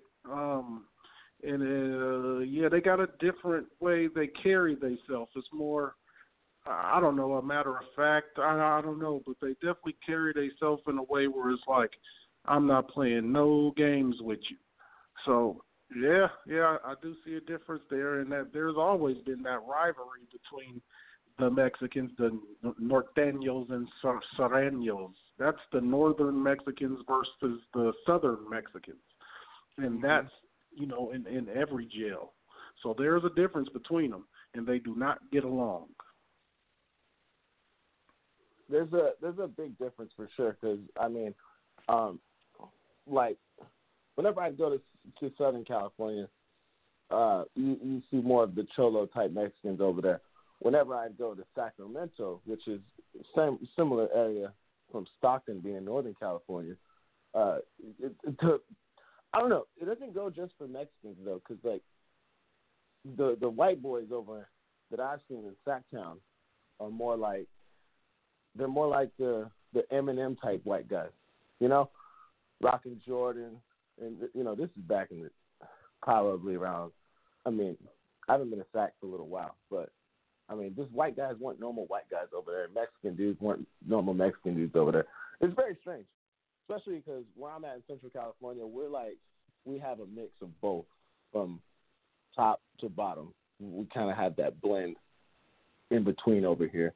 But there definitely is some sort of a difference in attitude for sure when it comes to Northern California, and especially when it comes to fighters who personify things like that, as far as the Diaz brothers and the way they conduct themselves. We've seen that, even though this is not an MMA podcast or nothing like that, but we all seen when Nate Diaz, choked out Conor McGregor, and especially when they had the rematch and things like that. Nate Diaz, well known for having sparring sessions with Andre Ward and being involved in those camps when it comes to boxing, but just something different about those guys, man. They, they're still old English, but baggy clothes old English without the glasses and the Ruben Guerrero bandanas up north. I guess you could put it that way. But Flores, I like this kid. If you ever get a chance to check him out, JP, I'll send a link for that I just seen because I get tagged in posts from the camp of his because good friends, the good friends that I've met, and I get to see some of the work that this kid puts in on the bag, and his dad's real hard on him, and I like the way this kid's being brought up, but we'll see how this whole thing works out with Gabriel Flores Jr. Now, moving along, folks, this is something that I didn't really want to add into the show's description, but I felt that it had to be done as far as a keep your head up type of stuff and keep prayers out there. We've seen a lot of fighters go out in ugly ways and things of that nature. We always say you don't play boxing. Stephen A. Smith is getting a lot of shit thrown at him for comments he made about Andy Ruiz Jr. And he's been so upset that he's been, doing shows being called out by Canelo Alvarez on Twitter, called out by various boxers on Twitter and social media handles where it's like, dude, you're not in your lane. We get it. You're a basketball guy, and you're talking about boxing, which isn't your main, and you're being very, critical about guys who've been busting their ass their whole life. And, I talked to my guy, Robert Littell, Black Sports Online, on Twitter about it. Like, a consummate profession when you think about the fact that this is a sport where guys are getting punched in the face for the profession, for the craft, for the sport. If you put gloves on a little kid, not a little kid, but 10 years old or something like that, put gloves on them and say, this is what this sport does. You punch each other in the face. They get hit once, they might cry and say, fuck this. I'm picking up a basketball or a baseball or a football. You know? Not everybody wants to get hit in the face, and especially the long-term sacrifices that is given for boxers. You know? That's why you'll never hear me. I might say a lot of things about fighters that I don't like, but you'll never hear me come on this show and call a fighter a bitch. I won't do that. Because for the simple fact of the matter that everybody who laces up should be given a certain amount of respect, more so than, the next. Like, let's say back in the day, Mike Tyson would walk into a building, a fat party. This is when Mike Tyson was the most dangerous man on the planet. And Michael Jordan was in the same building. And, I don't know, John Elway in the same building, around that 90s time. And Randy Johnson was in the same building. The room will gravitate towards the fighter because, the fighter is the guy who, especially when you're the heavyweight fighter, you're the most dangerous man on the planet. You'll be able to whoop anybody's ass because you're bigger than everyone. Whatever. Long story short, this is a sport that is unforgiving. It is a business that involves pain, blood, sweat, and tears. And it saddens me to hear the news about Zab Judah, and also a Mexican fighter who isn't nowhere near relevantly known by the name of Felipe Ortuga. I remember Willow talked about in our group message that Zab Judah's fighting on Friday. Oh, shit, Zab Judah is old, 41 years old, getting back in the game. Do they need money? What's going on? And when I looked at the guy he was fighting, being Cletus Silgin, like, man, this is a pretty chopped up white boy. Like, I hope Zab Judah knows what he's getting himself into. Come to find out, he gets his ass whipped for 11 rounds. Now, this is not verified, it's from verified sources, but it's not 100% verified because of the fact that, families don't want this news to be out there like that. Maybe it's worse than is being reported. But as of right now, they're saying that Zab Judah got hospitalized and is reportedly in a coma after a TKO loss at the 11th round. And, that's just sad, man, for a guy like Zab Judah to come back. So we're talking about super Zab Judah. Back in the day, people used to talk about having a backhand like Serena, jab like Zab type shit in the hip-hop community. I feel bad for him to see the news and to hear about how things went down. You have to go to the dark sources of the internet to find the footage, because I've looked for the footage on Twitter, and it shows the video. And then right when you click to press play, it says the video is not available in your area. And that goes for both the fights that I'm talking about or both fighters that I'm talking about right now. So Zab got his head knocked. The box, copy box said that he took over 300 shots to the head in the fight that was ultimately stopped in the 11th round. And also Felipe Ortuga, who was believed, this man had to be revived CPR style after the fight. Now, when you look at it, because I found the footage, and this is by fighter Jonathan Rodriguez, who stopped him after excessive blows to the head. Some of them look like a little bit of rabbit punches, very Brock Lesnar-esque in MMA, and Conor McGregor-esque against Floyd Mayweather with the, smacking on top of the head with the bottom of his fist. Didn't look like some of the most devastating of knockouts, but nonetheless, the accumulation and just punches that were put together,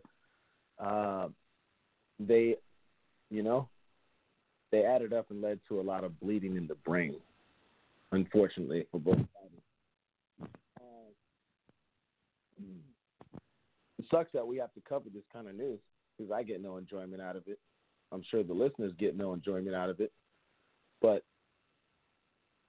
being informative and covering all in all of what happens in boxing, that's unfortunately the circumstances that it happened with one Zab Judah. Ortega was the fight was in Mexico. So, I mean, just a scary sight, man.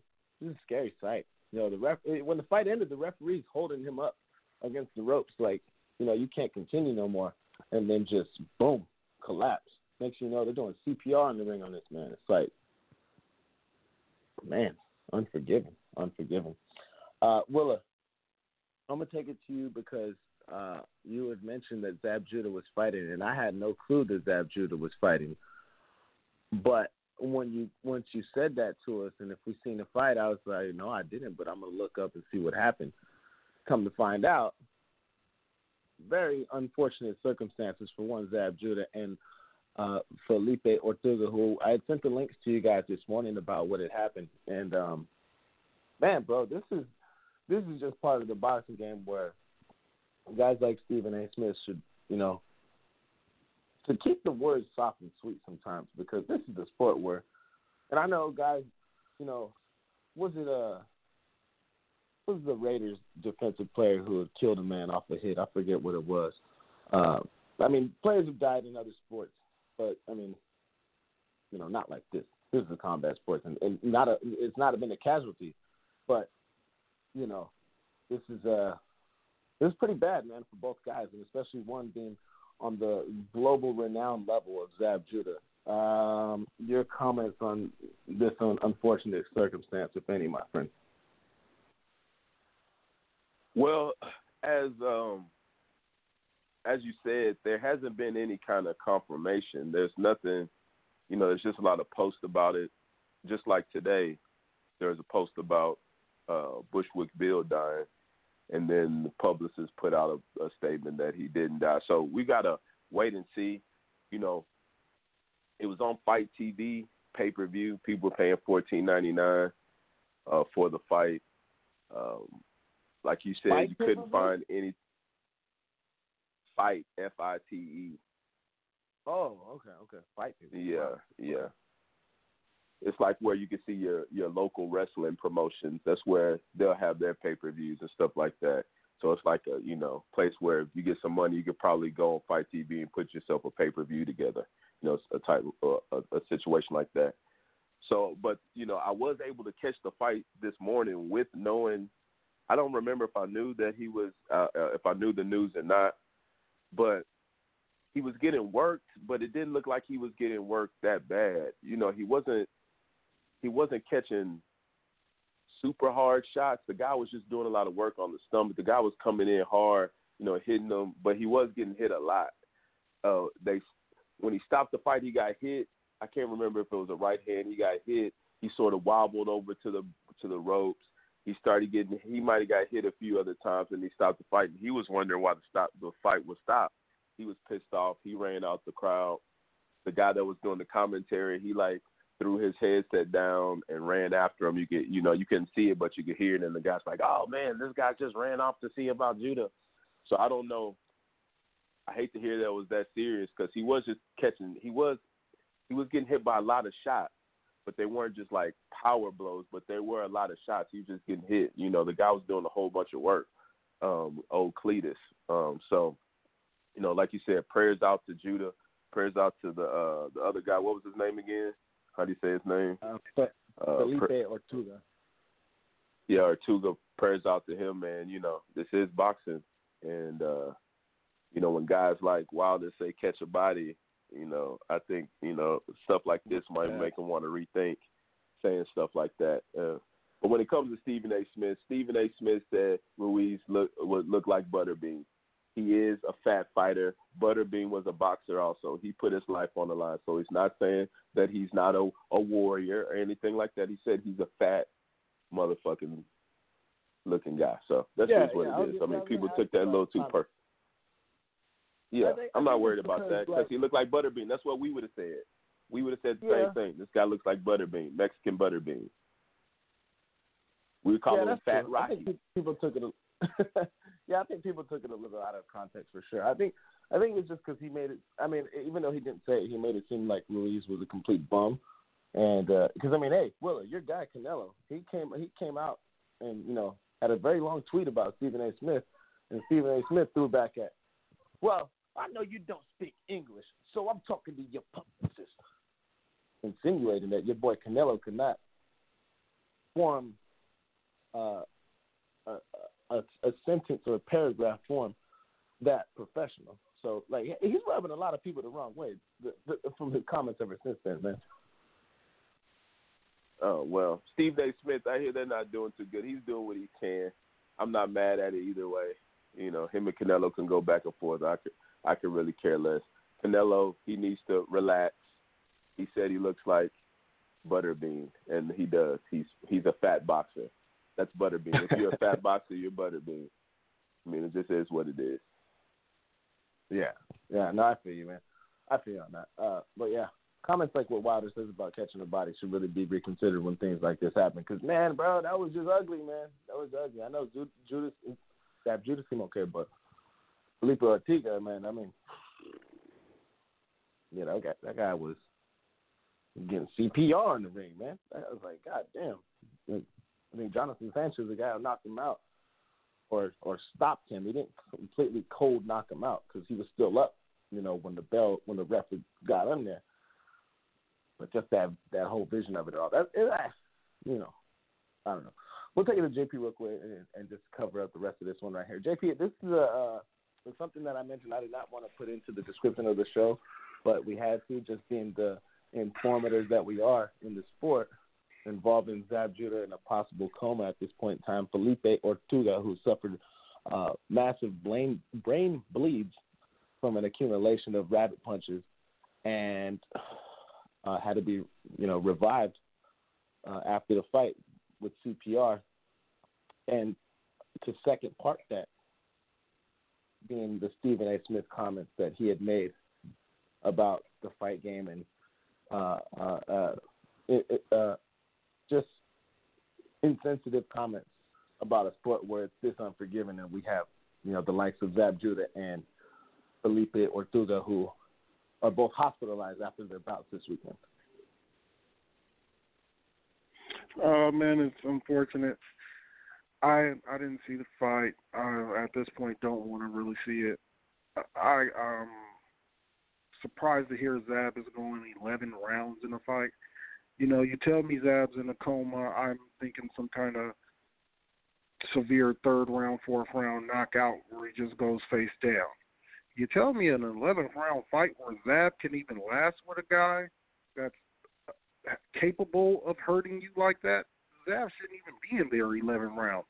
But I think that more so speaks to Zab's fighting way past his expiration date. Like, boxing has to sanction these fights better. They've handled the severe cases like Evander Holyfield, Mike Tyson, some more recent fighters, and Roy Jones, not letting these guys fight in the States. Zab shouldn't be able to fight, man. You got to do some psychological evaluation at some age, or when we detect these fighters are slurring and they're starting to show signs of being punchy or, brain effects, CTE. We have to do some evaluation. Boxing has to take some accountability and some responsibility for the people who have contributed to their sports, and mainly the fighter. Zab Judah has taken a lot of blows, clean ones, and been hurt numerous times in his career. At some point, we have to make a standard for where we're doing a mental evaluation. We have the technology. We have this stuff. It's not that expensive to send a Zab on in for a psychological evaluation and scan his brain. And let's set a standard for, where these guys should be. And if you're not here, you can't fight. But I think, this result is boxing dropping the ball because Zab shouldn't have been able to fight. I think he's fighting. Of course, he's fighting for money. But we got to be looking out for these guys' health rather than you want to put on some card in a fucking high school gym and get a guy killed. Let a guy kill himself. So at some point, boxing has to be accountable. Boxing has to be accountable at some point, and that's the conversation I'd like to start. Yeah, we've seen sanctioning bodies that would allow fights and wouldn't allow fights. Shit. If me or you, JP, wanted to get in a bout with somebody and get our license to box, we go over down in Willis State, Texas, or I'm sure we pay like $20 or something like that. Texas will let anybody fight professionally and sanction that shit. California too, for a certain extent. California, they're not as bad, but California still would allow some shit like that. I'm not sure. Do you know where the fight was yesterday? Because I did not catch that part of my research. It was in New York. It was in New York. Really, New York? Wow, that's highly disturbing to me because if you guys remember when Deontay Wilder had fought Luis Ortiz and he had got really hurt in that 7th round or 6th round, whatever it was. And when he came out to the next round, remember, guys, when they had pulled Wilder aside when the bell had rung to the next round to start, and everyone's like, "Oh, what are they doing? They're giving Deontay Wilder time to recover."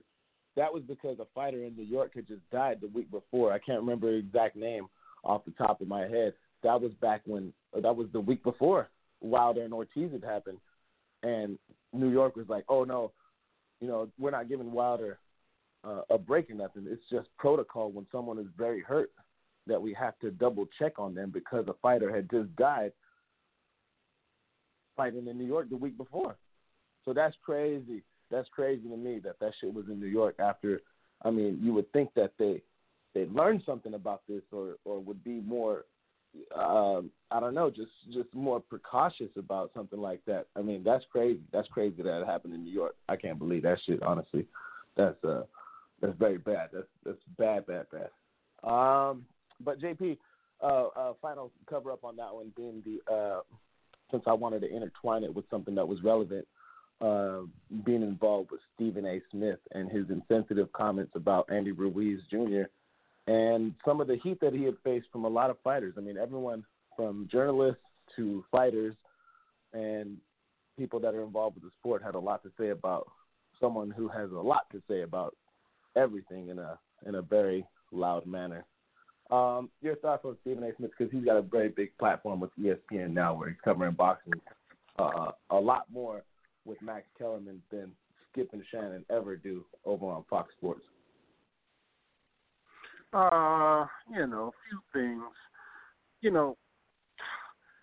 Picking on Stephen A. with this kind of stuff is low-hanging fruit. I'll say that. Secondly, it's boxing fans just being fickle.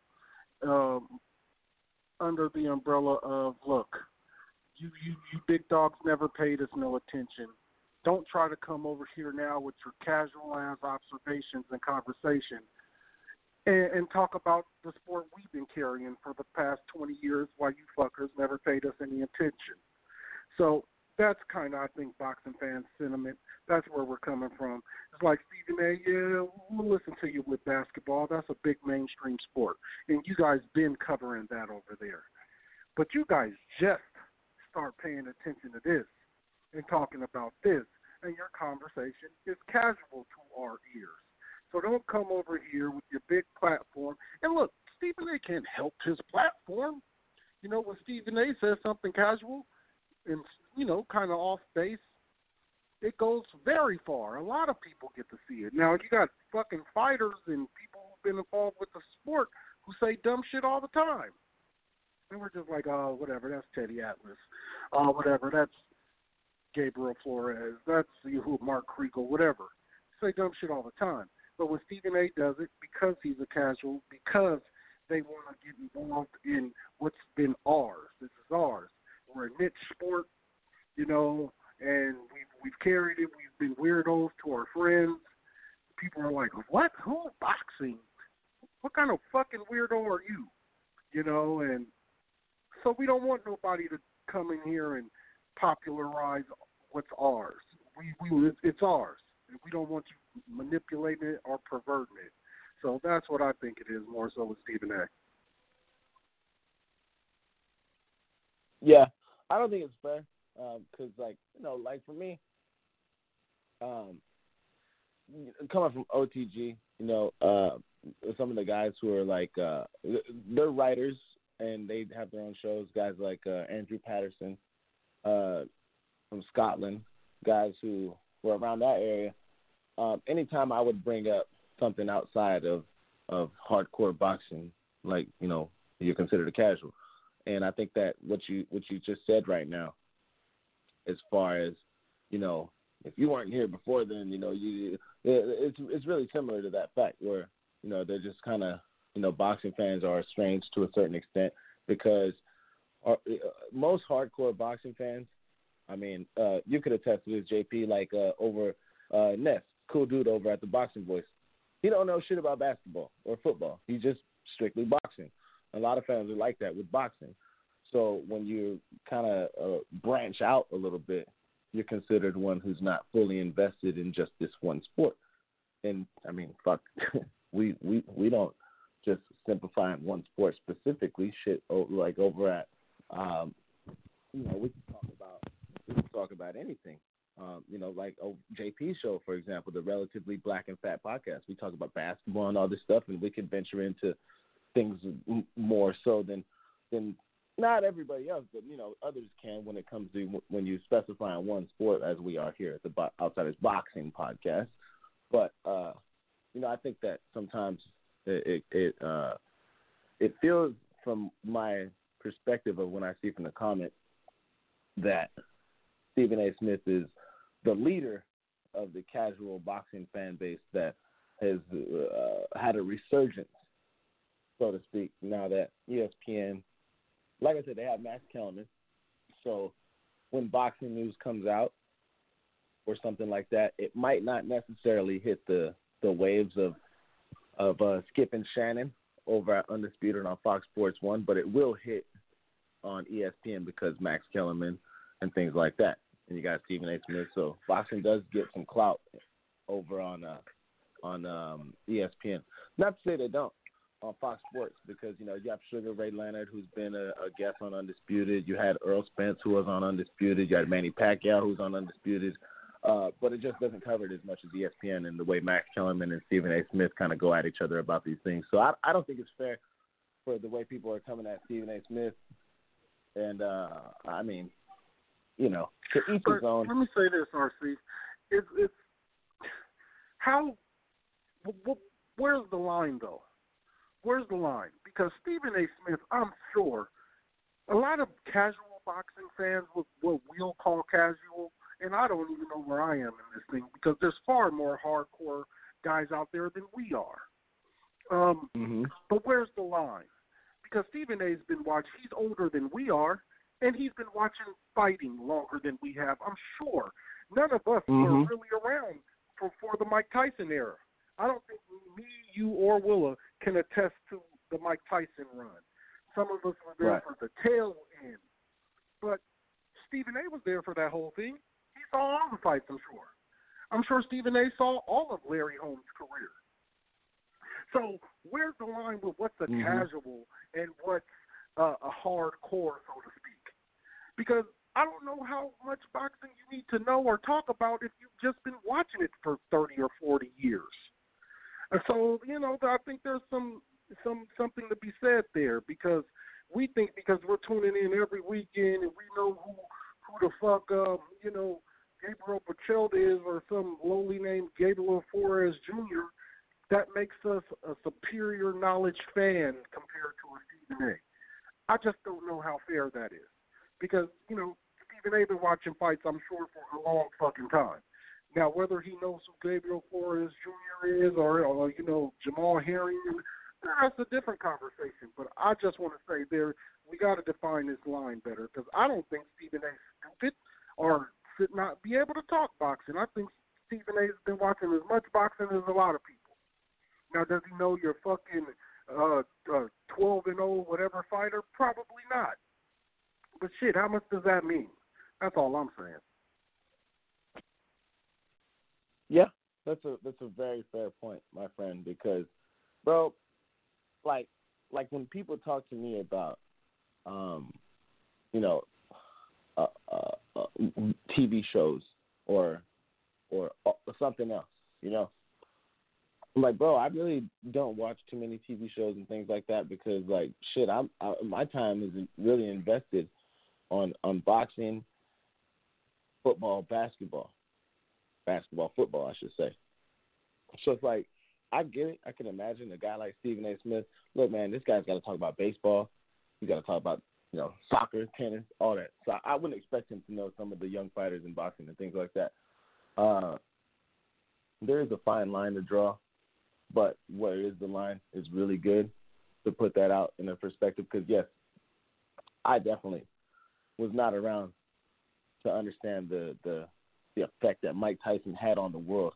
And whoever it was is just going to have that remembrance of what he used to do and what times were like when he was that man, the baddest man on the planet.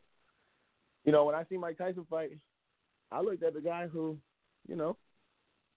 had the tattoo on his face and had a suspect win in a fight that seemed like it was for more so kind of like a benefit for both guys getting money.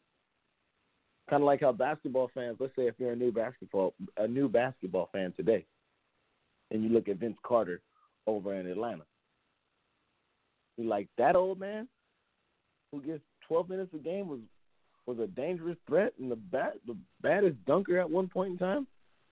They'll never understand what it's like compared to those of us who can definitely attest to what Vince Carter used to do back in his day. So it's really tough, but boxing fans are strange at times, and sometimes I can't really talk boxing to certain people, and it's not because I think I know more about boxing than someone else or whatever. Just some sort of loud argument. Sometimes it's like, we could agree to disagree and stop arguing. I had that same thing going on yesterday. I got a boy, one of my boys out here in town. His name's Alex, but he's from Alabama, so I call him Bama. And he's one of the biggest Deontay Wilder haters in the world, saying that he's garbage, and if I could train a fighter to whoop his ass, it'd be easy work. And I'm like, dude, if that was possible, and if it was so easy to beat this guy like you're saying, somebody would have did it. I mean, I don't know, man. Boxing fans are strange. And, I mean, there's a demographic that was spoken about on even Joe Rogan's podcast with Eddie Bravo. If you look into Joe Rogan's recent show with Eddie Bravo, they talked about the Andrew Ruiz, Anthony Joshua situation, and within the first 15 minutes of the show, and Joe Rogan, big MMA guy, Mr. MMA guy, but he's also a very big boxing enthusiast. He's been around throughout the entire, Joe Rogan, I always thought he was kind of a clown from Fear Factor, but Joe Rogan, he has a lot of knowledge when it comes to boxing and the fight game in general. And there's a fine line between that. Boxing fans might think he don't know shit about boxing, but given from where he came from in the sport, he knows a lot about boxing. And, boxing more so than anything is just demographically driven from Mexicans supporting Mexicans. They don't give a fuck who else is fighting. Willa, White Chocolate's my guy. And he's been accused of always going for the black guy against a fighter, whatever. I do the same thing for Puerto Ricans. It's whatever. But, I mean, I think it's unfair for Stephen A. Smith. I'd hate to be in his position right now, honestly. I know we segued really hard from where we came from to this, but, I feel like a guy on Stephen A. Smith's platform being bashed by boxers when you're going to continue talking about boxing, very unfortunate. But, sometimes when you have that platform, it is what it is. Will, I was asking you right now if you guys talked about on Wednesday because Thursday. It was Thursday. I thought that we had a deal with the show being on Tuesday when me and JP were wondering about that, but whatever. The show ended up being on Thursday. And man, Thursday was a rough one, you know. But I was listening to the show. I had a couple of drinks and was very agenda-driven to get muted. And I did purposely. I wanted to cause trouble. I wanted to be like you and Patty and cause mischief. But I wasn't too sure if you guys had talked about the Maurice Hooker fight that was announced with Jose Carlos Ramirez. Because I was hoping that this fight would have been over here in the Central Valley as they planned for Ramirez and having a brain fart right now, Mr. New Orleans. Regis Program. Pregris. Yeah. So I was hoping that fight would happen over here, but I don't think that's the case. I think they're taking this one to Vegas with Maurice Hooker and Jose Ramirez. Or it might be I think it might be Arlington. That's Arlington right. over there. That's right. They're doing it in Arlington. That's why we were talking about that's right. I forgot in the group message. You're like, y'all trying to take a trip down? Look, let me talk to Jose, see if I get a little discount on the flight. I might be able to get out there with you. How far is Arlington, Texas, from where you're at right now, my friend? It's probably like 3 hours. 3 hours or so. Mm. Well, that's a little bit of a miss. I mean, not too bad. That's about the same distance from me to LA right now. But I don't know if you guys cover this one because I just wanted to put that one out there just for me to speak on because Jose Ramirez being a friend of mine, good guy, all that stuff. And I'm not gonna go Stephen A. Smith. He's a good man, good guy. But no, you know what I mean? Like he's a cool dude. Jose is, Jose reminds me sometimes of Danny Garcia when he's on the microphone, trying to sound a little smarter than he actually is. Willie, you could attest to that when you talk about Deontay Wilder. But Jose, he seems like he gets a little nervous when it's lights, camera, action. He's been getting a lot of exposure. And this unification bout that he will be having against Maurice Hooker is a hell of a fight.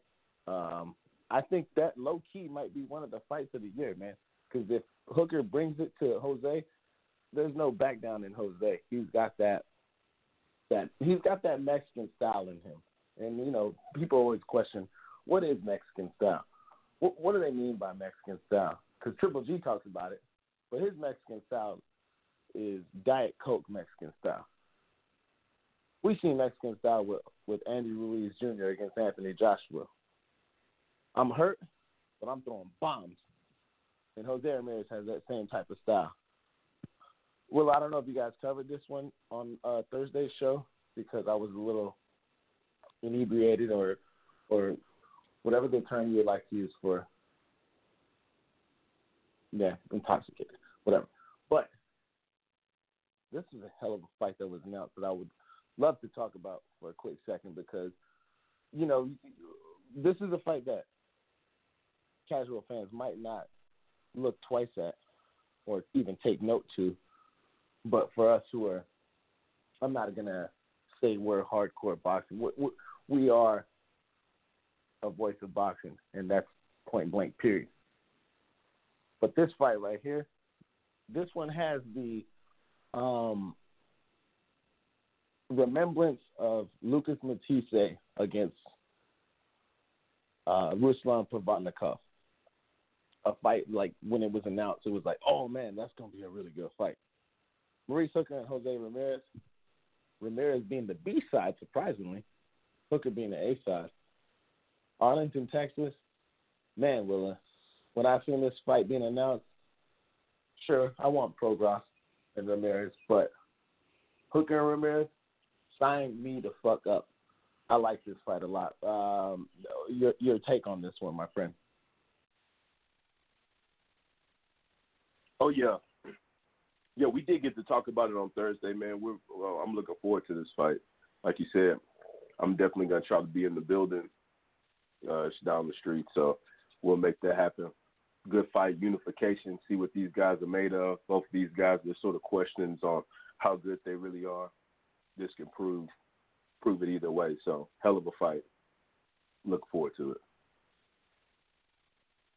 Man, all right. You guys already covered that one. I don't want to beat a dead horse or nothing like that. I like the stylistic matchup and things like that.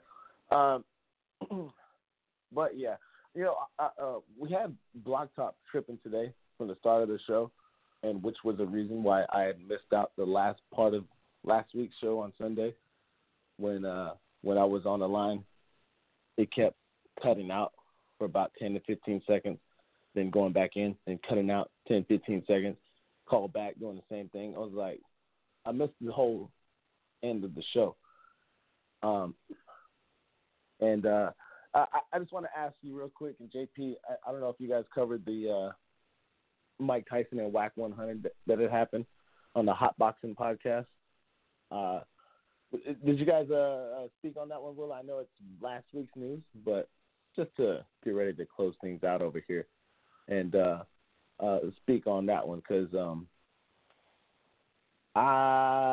Mike Tyson knocking dudes out on this show, but I guess, I probably keep my words soft and sweet if I'm on the Hot Boxing podcast. Did you guys speak on that one, Will? Because I didn't get a chance to check that out. No, I don't think so. I don't remember talking about that. Oh, great. Perfect. Well, cool. Because I remember I had listed that one on the show last week, and then, whatever the fuck happened with the Block Talk bugging and shit like that. But, we talked about it.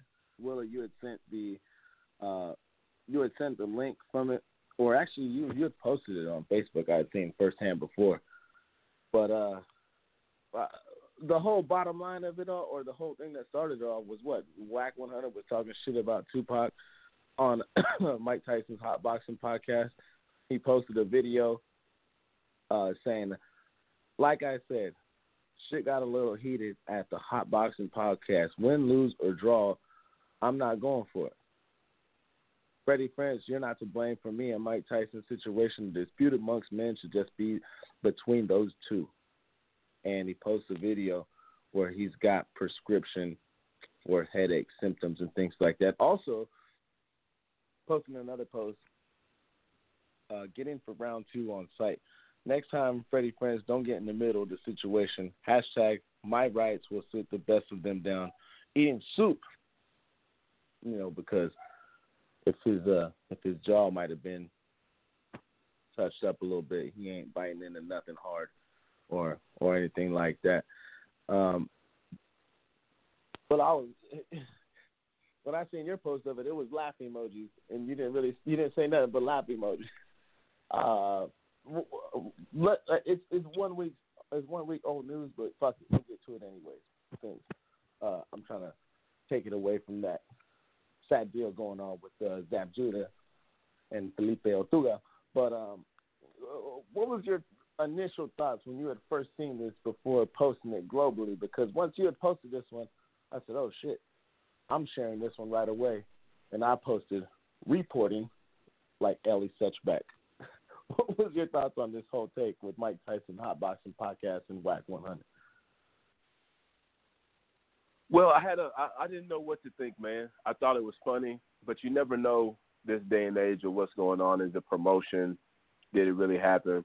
Haven't seen nothing about it that whole last week, so we'll see how it goes. But I thought it was funny. Whack 100 is an old dude out here acting like he's tough, and it would have been funny. It would be very funny to see Mike Tyson give him a couple of pieces because, I think he's talking down on Tupac, so. We'll see, man. Is isn't Whack 100 the Games homeboy that had knocked out that white boy Stitches, that rapper from Miami? Right.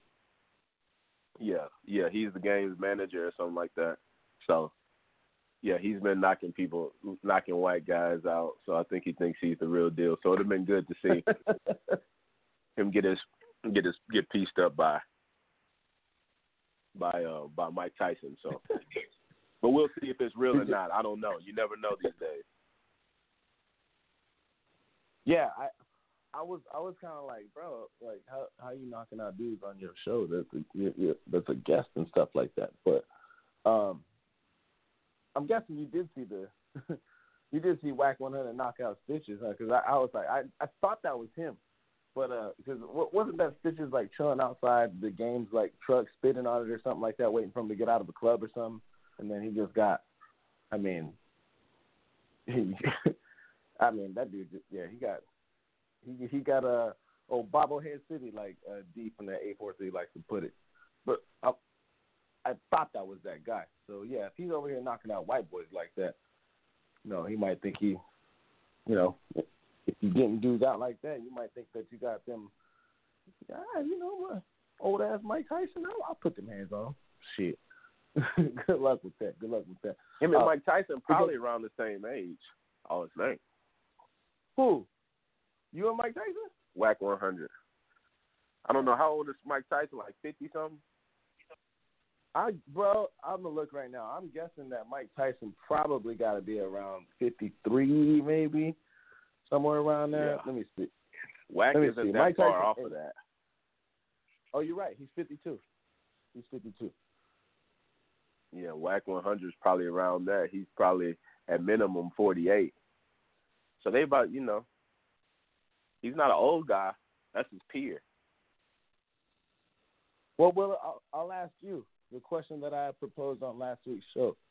Would you go on the Hot Boxing podcast and keep it real, as you like to say, keep it real? Whether and if keeping it real involves,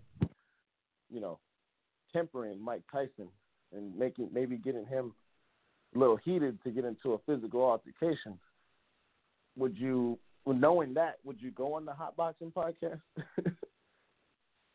No, I'm not trying to see Mike Tyson get angry, dog. He's crazy. So, I'm not trying to box him at all. That's a guy I'm not looking to see. Now, I'm not saying I couldn't see him.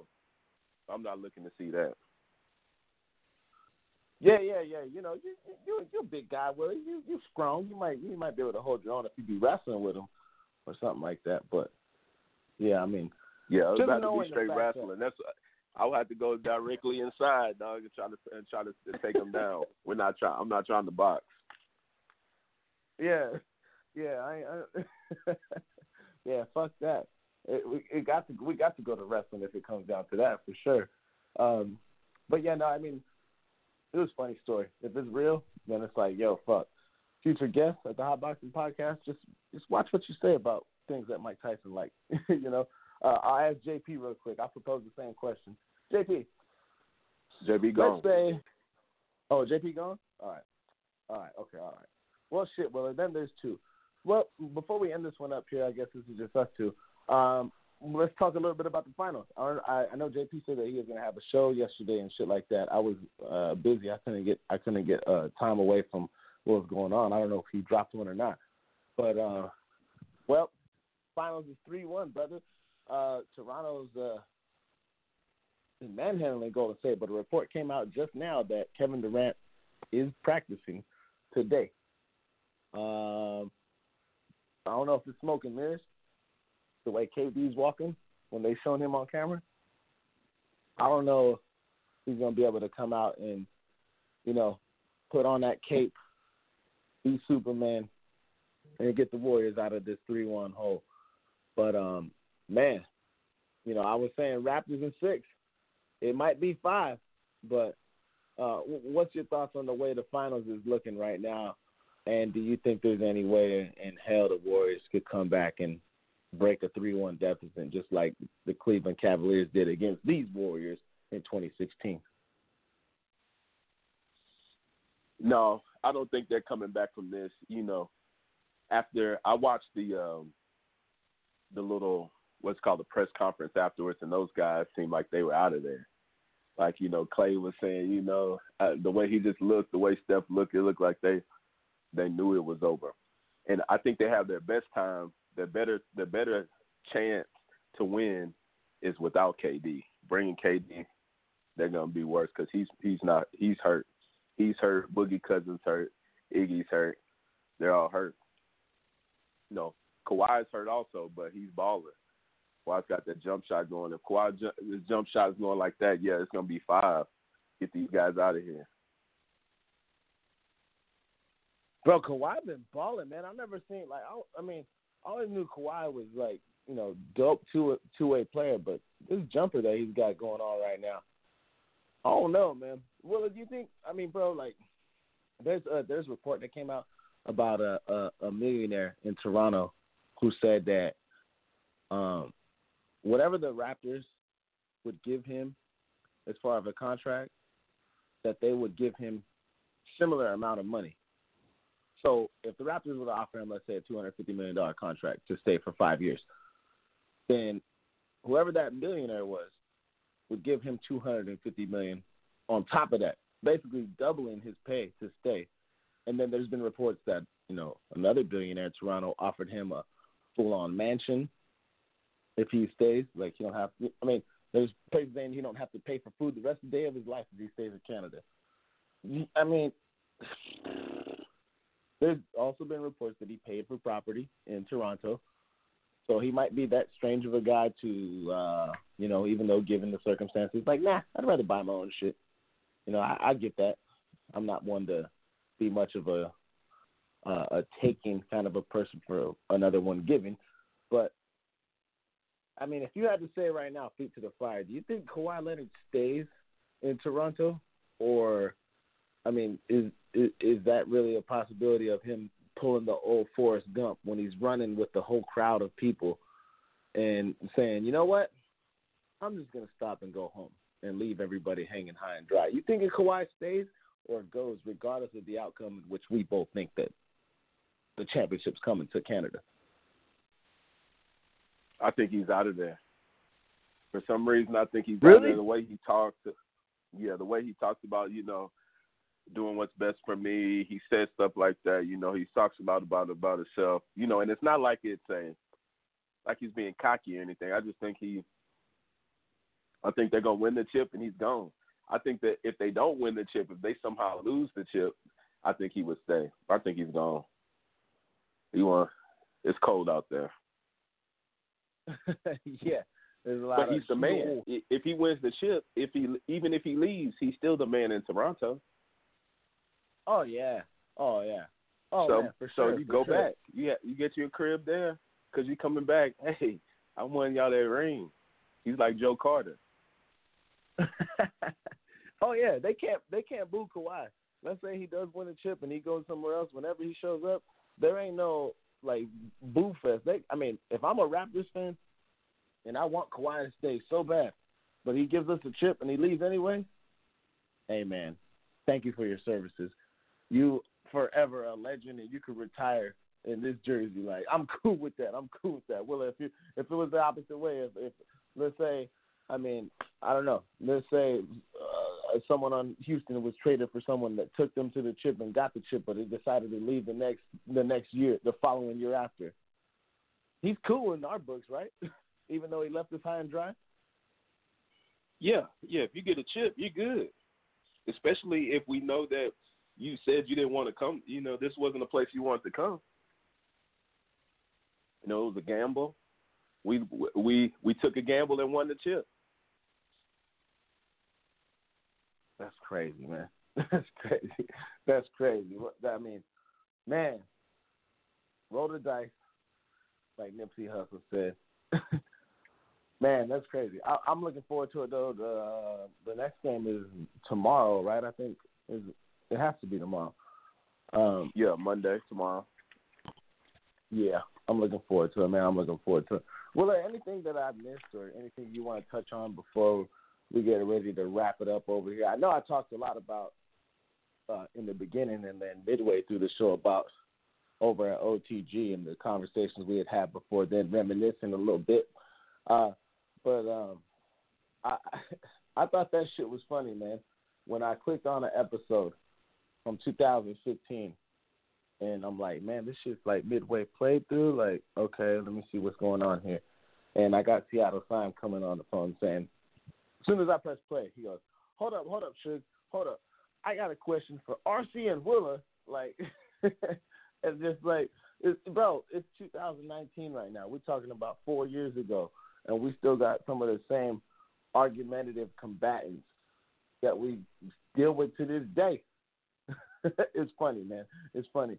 Like, when I hear some of that shit from OTG about Suge talking shit about Deontay Wilder, Janelle said back in 2014 when Terrence Crawford moves up to welterweight, he's going to get knocked out.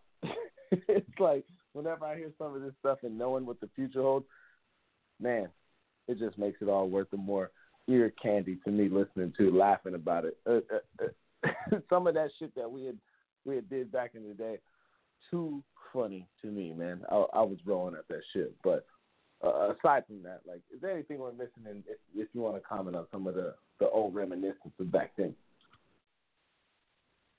Oh man, no, I really don't. I usually don't listen to that old stuff, man. But not out of any disrespect or nothing like that, but just because I'll be on that Booker T podcast, I'll be on other stuff, man. I'll be on that Relatively Fat and Black. So, I know for a fact that Janelle has been switching his stance, and he used to have a very, very distinct hatred for African American fighters. It seems like he's going out of his way to prove me wrong now. But if we go to the archives, we know it's real, man. And time still time. Yeah, time still time. So yeah, man. But that was it, man. That's all we had on boxing. I don't know who Fury's fighting some bum next week, so we'll be able to talk about that on Wednesday. I'm sure DAZN's got a fight. DAZN's got a fight too. So we'll see. We'll see exactly what's going on. But yeah. I'll be in the building for that. I'll be in the building to see your boy get that work. Oh, so you're going with him, or you're going with Hooker right away, huh? I'm with Hooker, okay. Yeah. I already told you. Everybody knows when it comes to Hooker. When he went over across the pond and whooped whatever his name was, and got the belt. Hey, I've been riding with him ever since. All right, we're going to put a little wager on that, or we can have a little friendly wager on that, a little something. I got Jose. Yeah, you need go ahead and catch a flight down here, and we got a night of drinks on who wins, man. Whoever wins right after that, drinks on there. One thing real quick before we wrap this one up, and before I have this last topic, because I wanted to ask you about it. I talked to Simon and a couple other people about it. But just to touch real quick about the Fury Schwartz card, I think it is next week on ESPN Plus. Michaela Mayer is going to be fighting on that card, so I'm going to be tuned in right there, enjoying myself watching that fight. I'm beyond that one. But one thing I forgot, I wanted to touch this one up real quick with you. It's a basketball-related comment that I found. Simon was saying I'm being crazy or being a little too, I don't know what the word I'm looking for, but check it out. So Giannis Antetokounmpo has been chilling in my city for the last 2 weeks out here in Fresno. He's been at the same, I sent you the video, the farmer's market that I've been at in a group message. He was at it I think it was last week, or it was actually the day before. The day before they had a little small thing Wednesday, and there's reports that Giannis was chilling, walking around, doing nothing with himself in Fresno. I guess he's dating a girl that's over at Fresno State University. Small school over here for Paul George, Derek Carr, Aaron Judge attended. It's one of the major schools in Central California.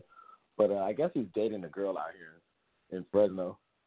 And Giannis has been chilling, pretty much doing nothing with himself for the last 2 weeks in Fresno.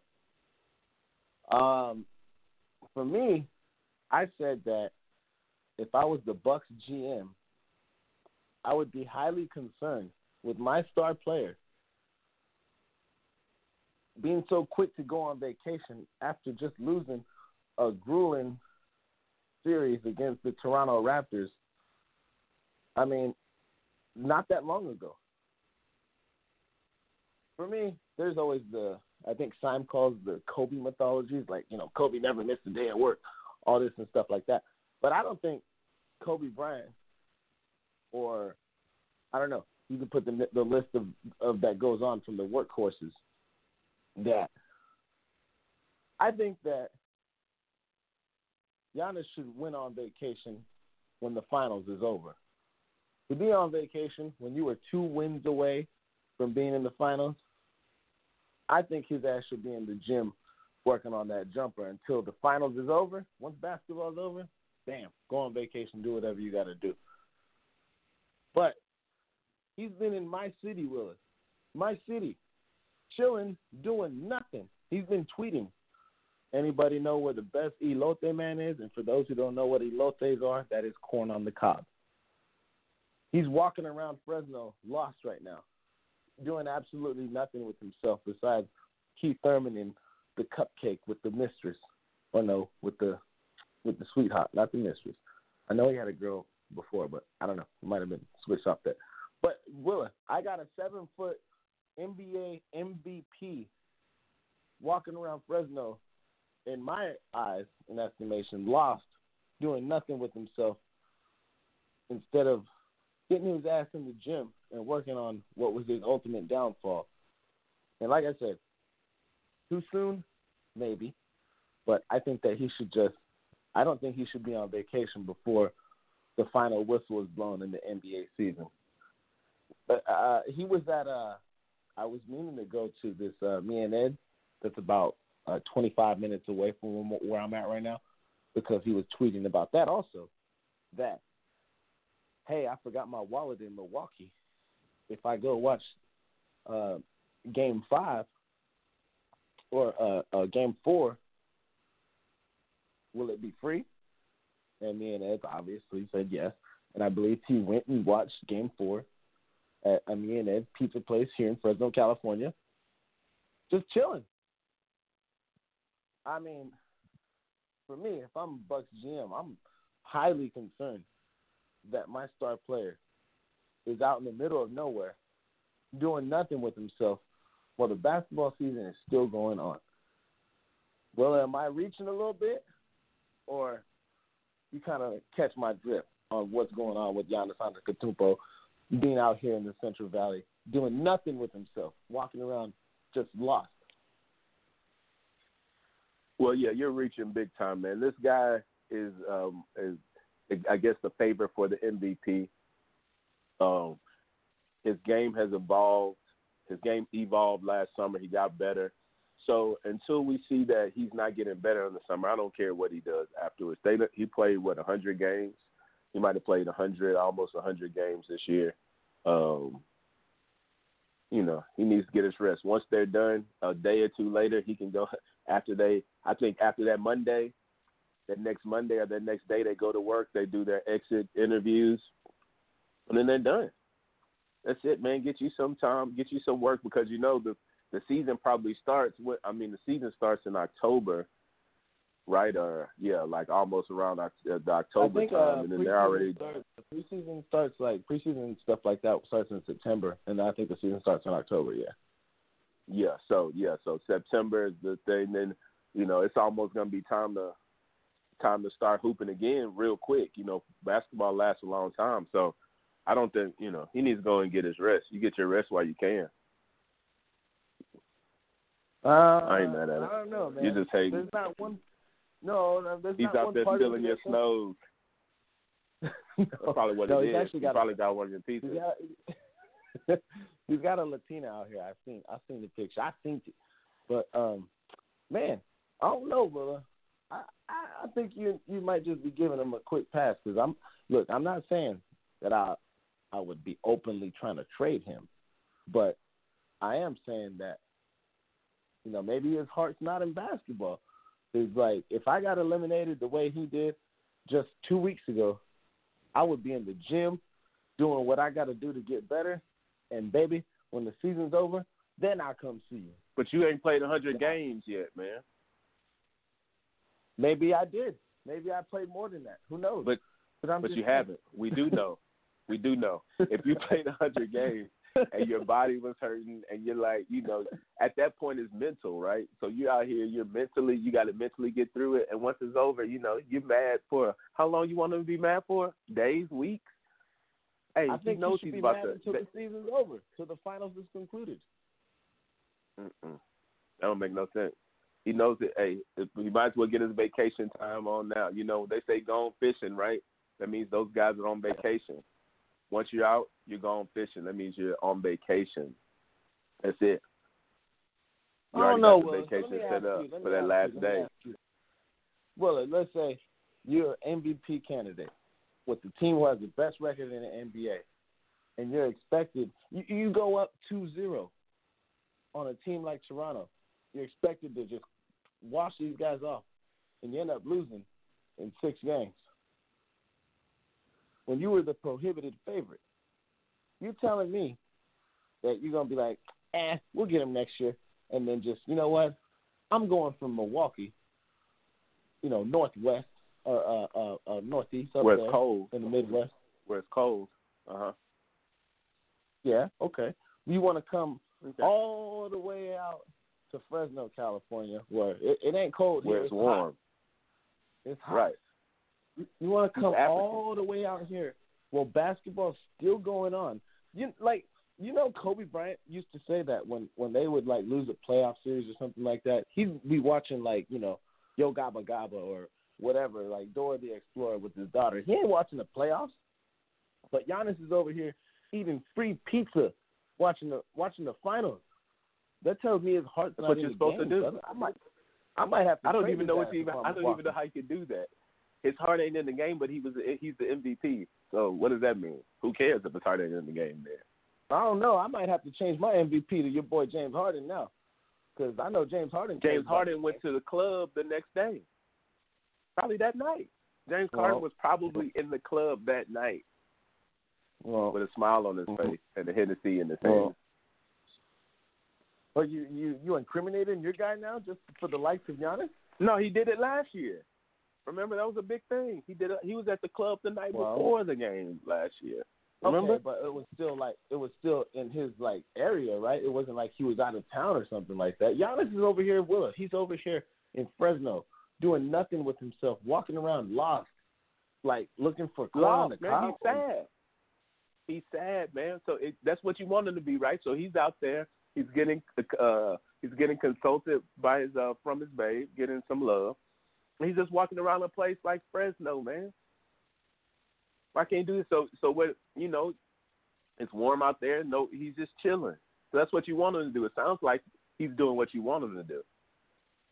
You want him to be practicing. You don't think he's shooting jump shots at the school every day? I don't. That's what I want to see. I want to see him posting. Look at LeBron's posting videos at 4 a.m. putting up jumpers at the Lakers facility. You know why? Because LeBron has already been on vacation. He went on vacation a month ago, so he already got his downtime in.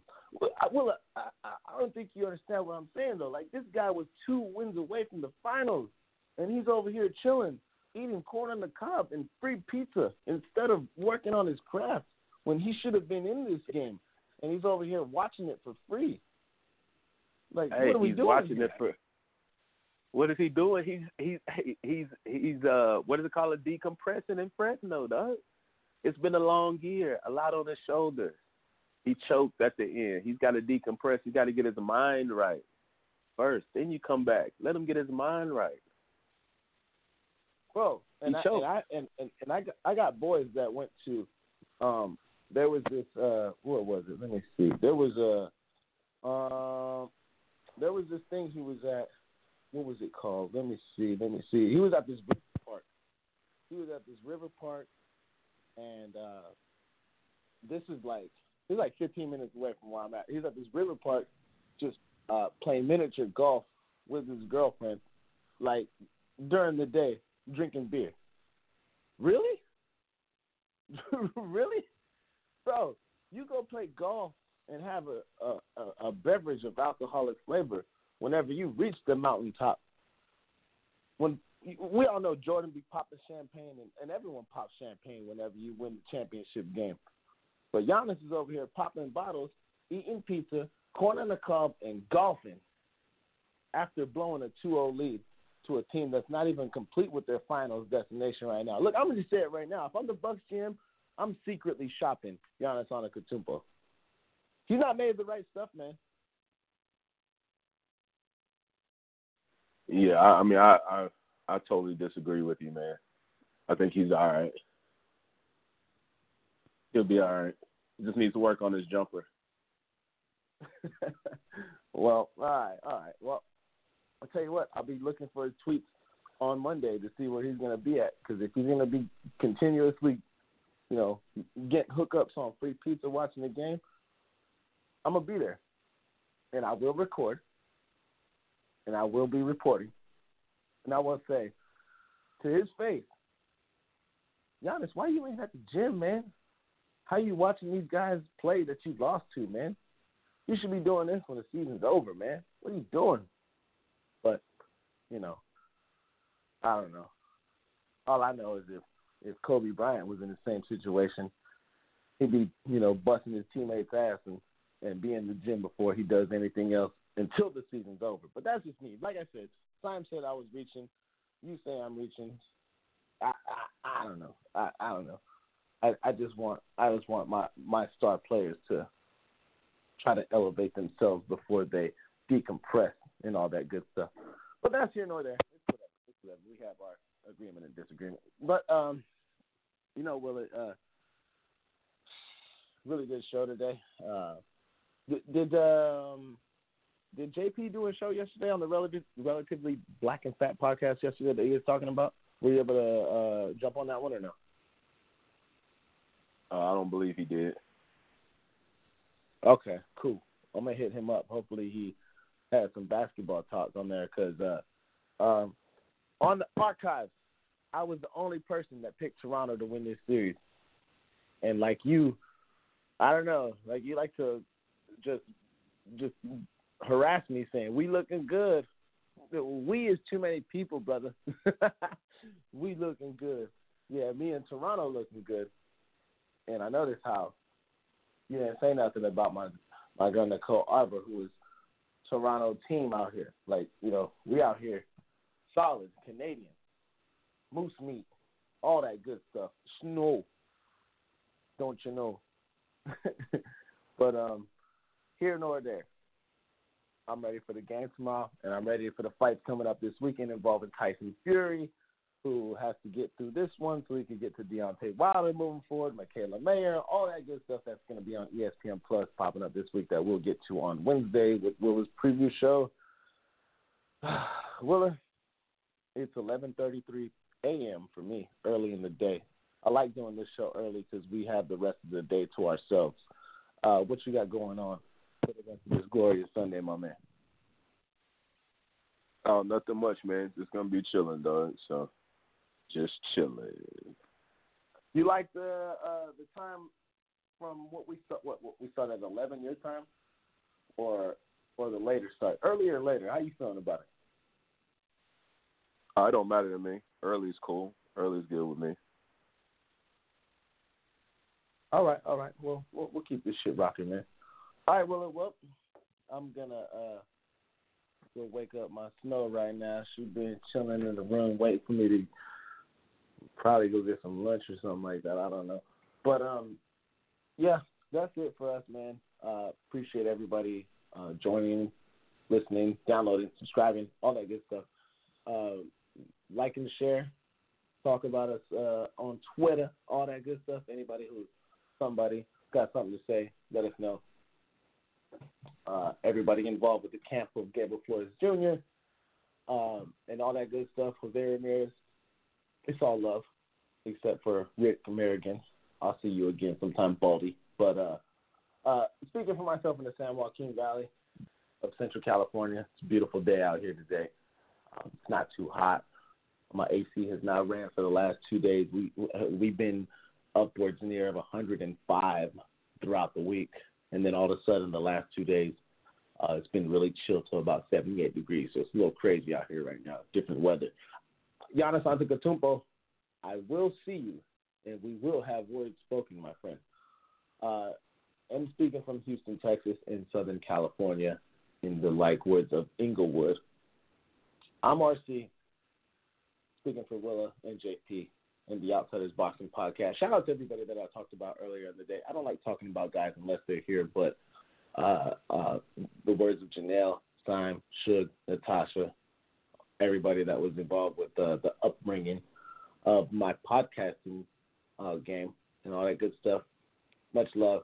Check out the episodes that I was talking about earlier and listen to some of the chaos that had happened if you want to get a grasp on what I meant earlier from the show, being episode 501 and the Saddam Ali wrap-up with Jesse Vargas. Fun content. 3 hours of a show to get you through a work day or whatever. But that's it for us today. We'll be back on Wednesday with Willa's preview show involving everything going up with predictions and so forth of ESPN's Plus headlining of Tyson Fury. I'm RC. We are the Outsiders Boxing Podcast, and we are out of here. Mama, I love you. P.O.P.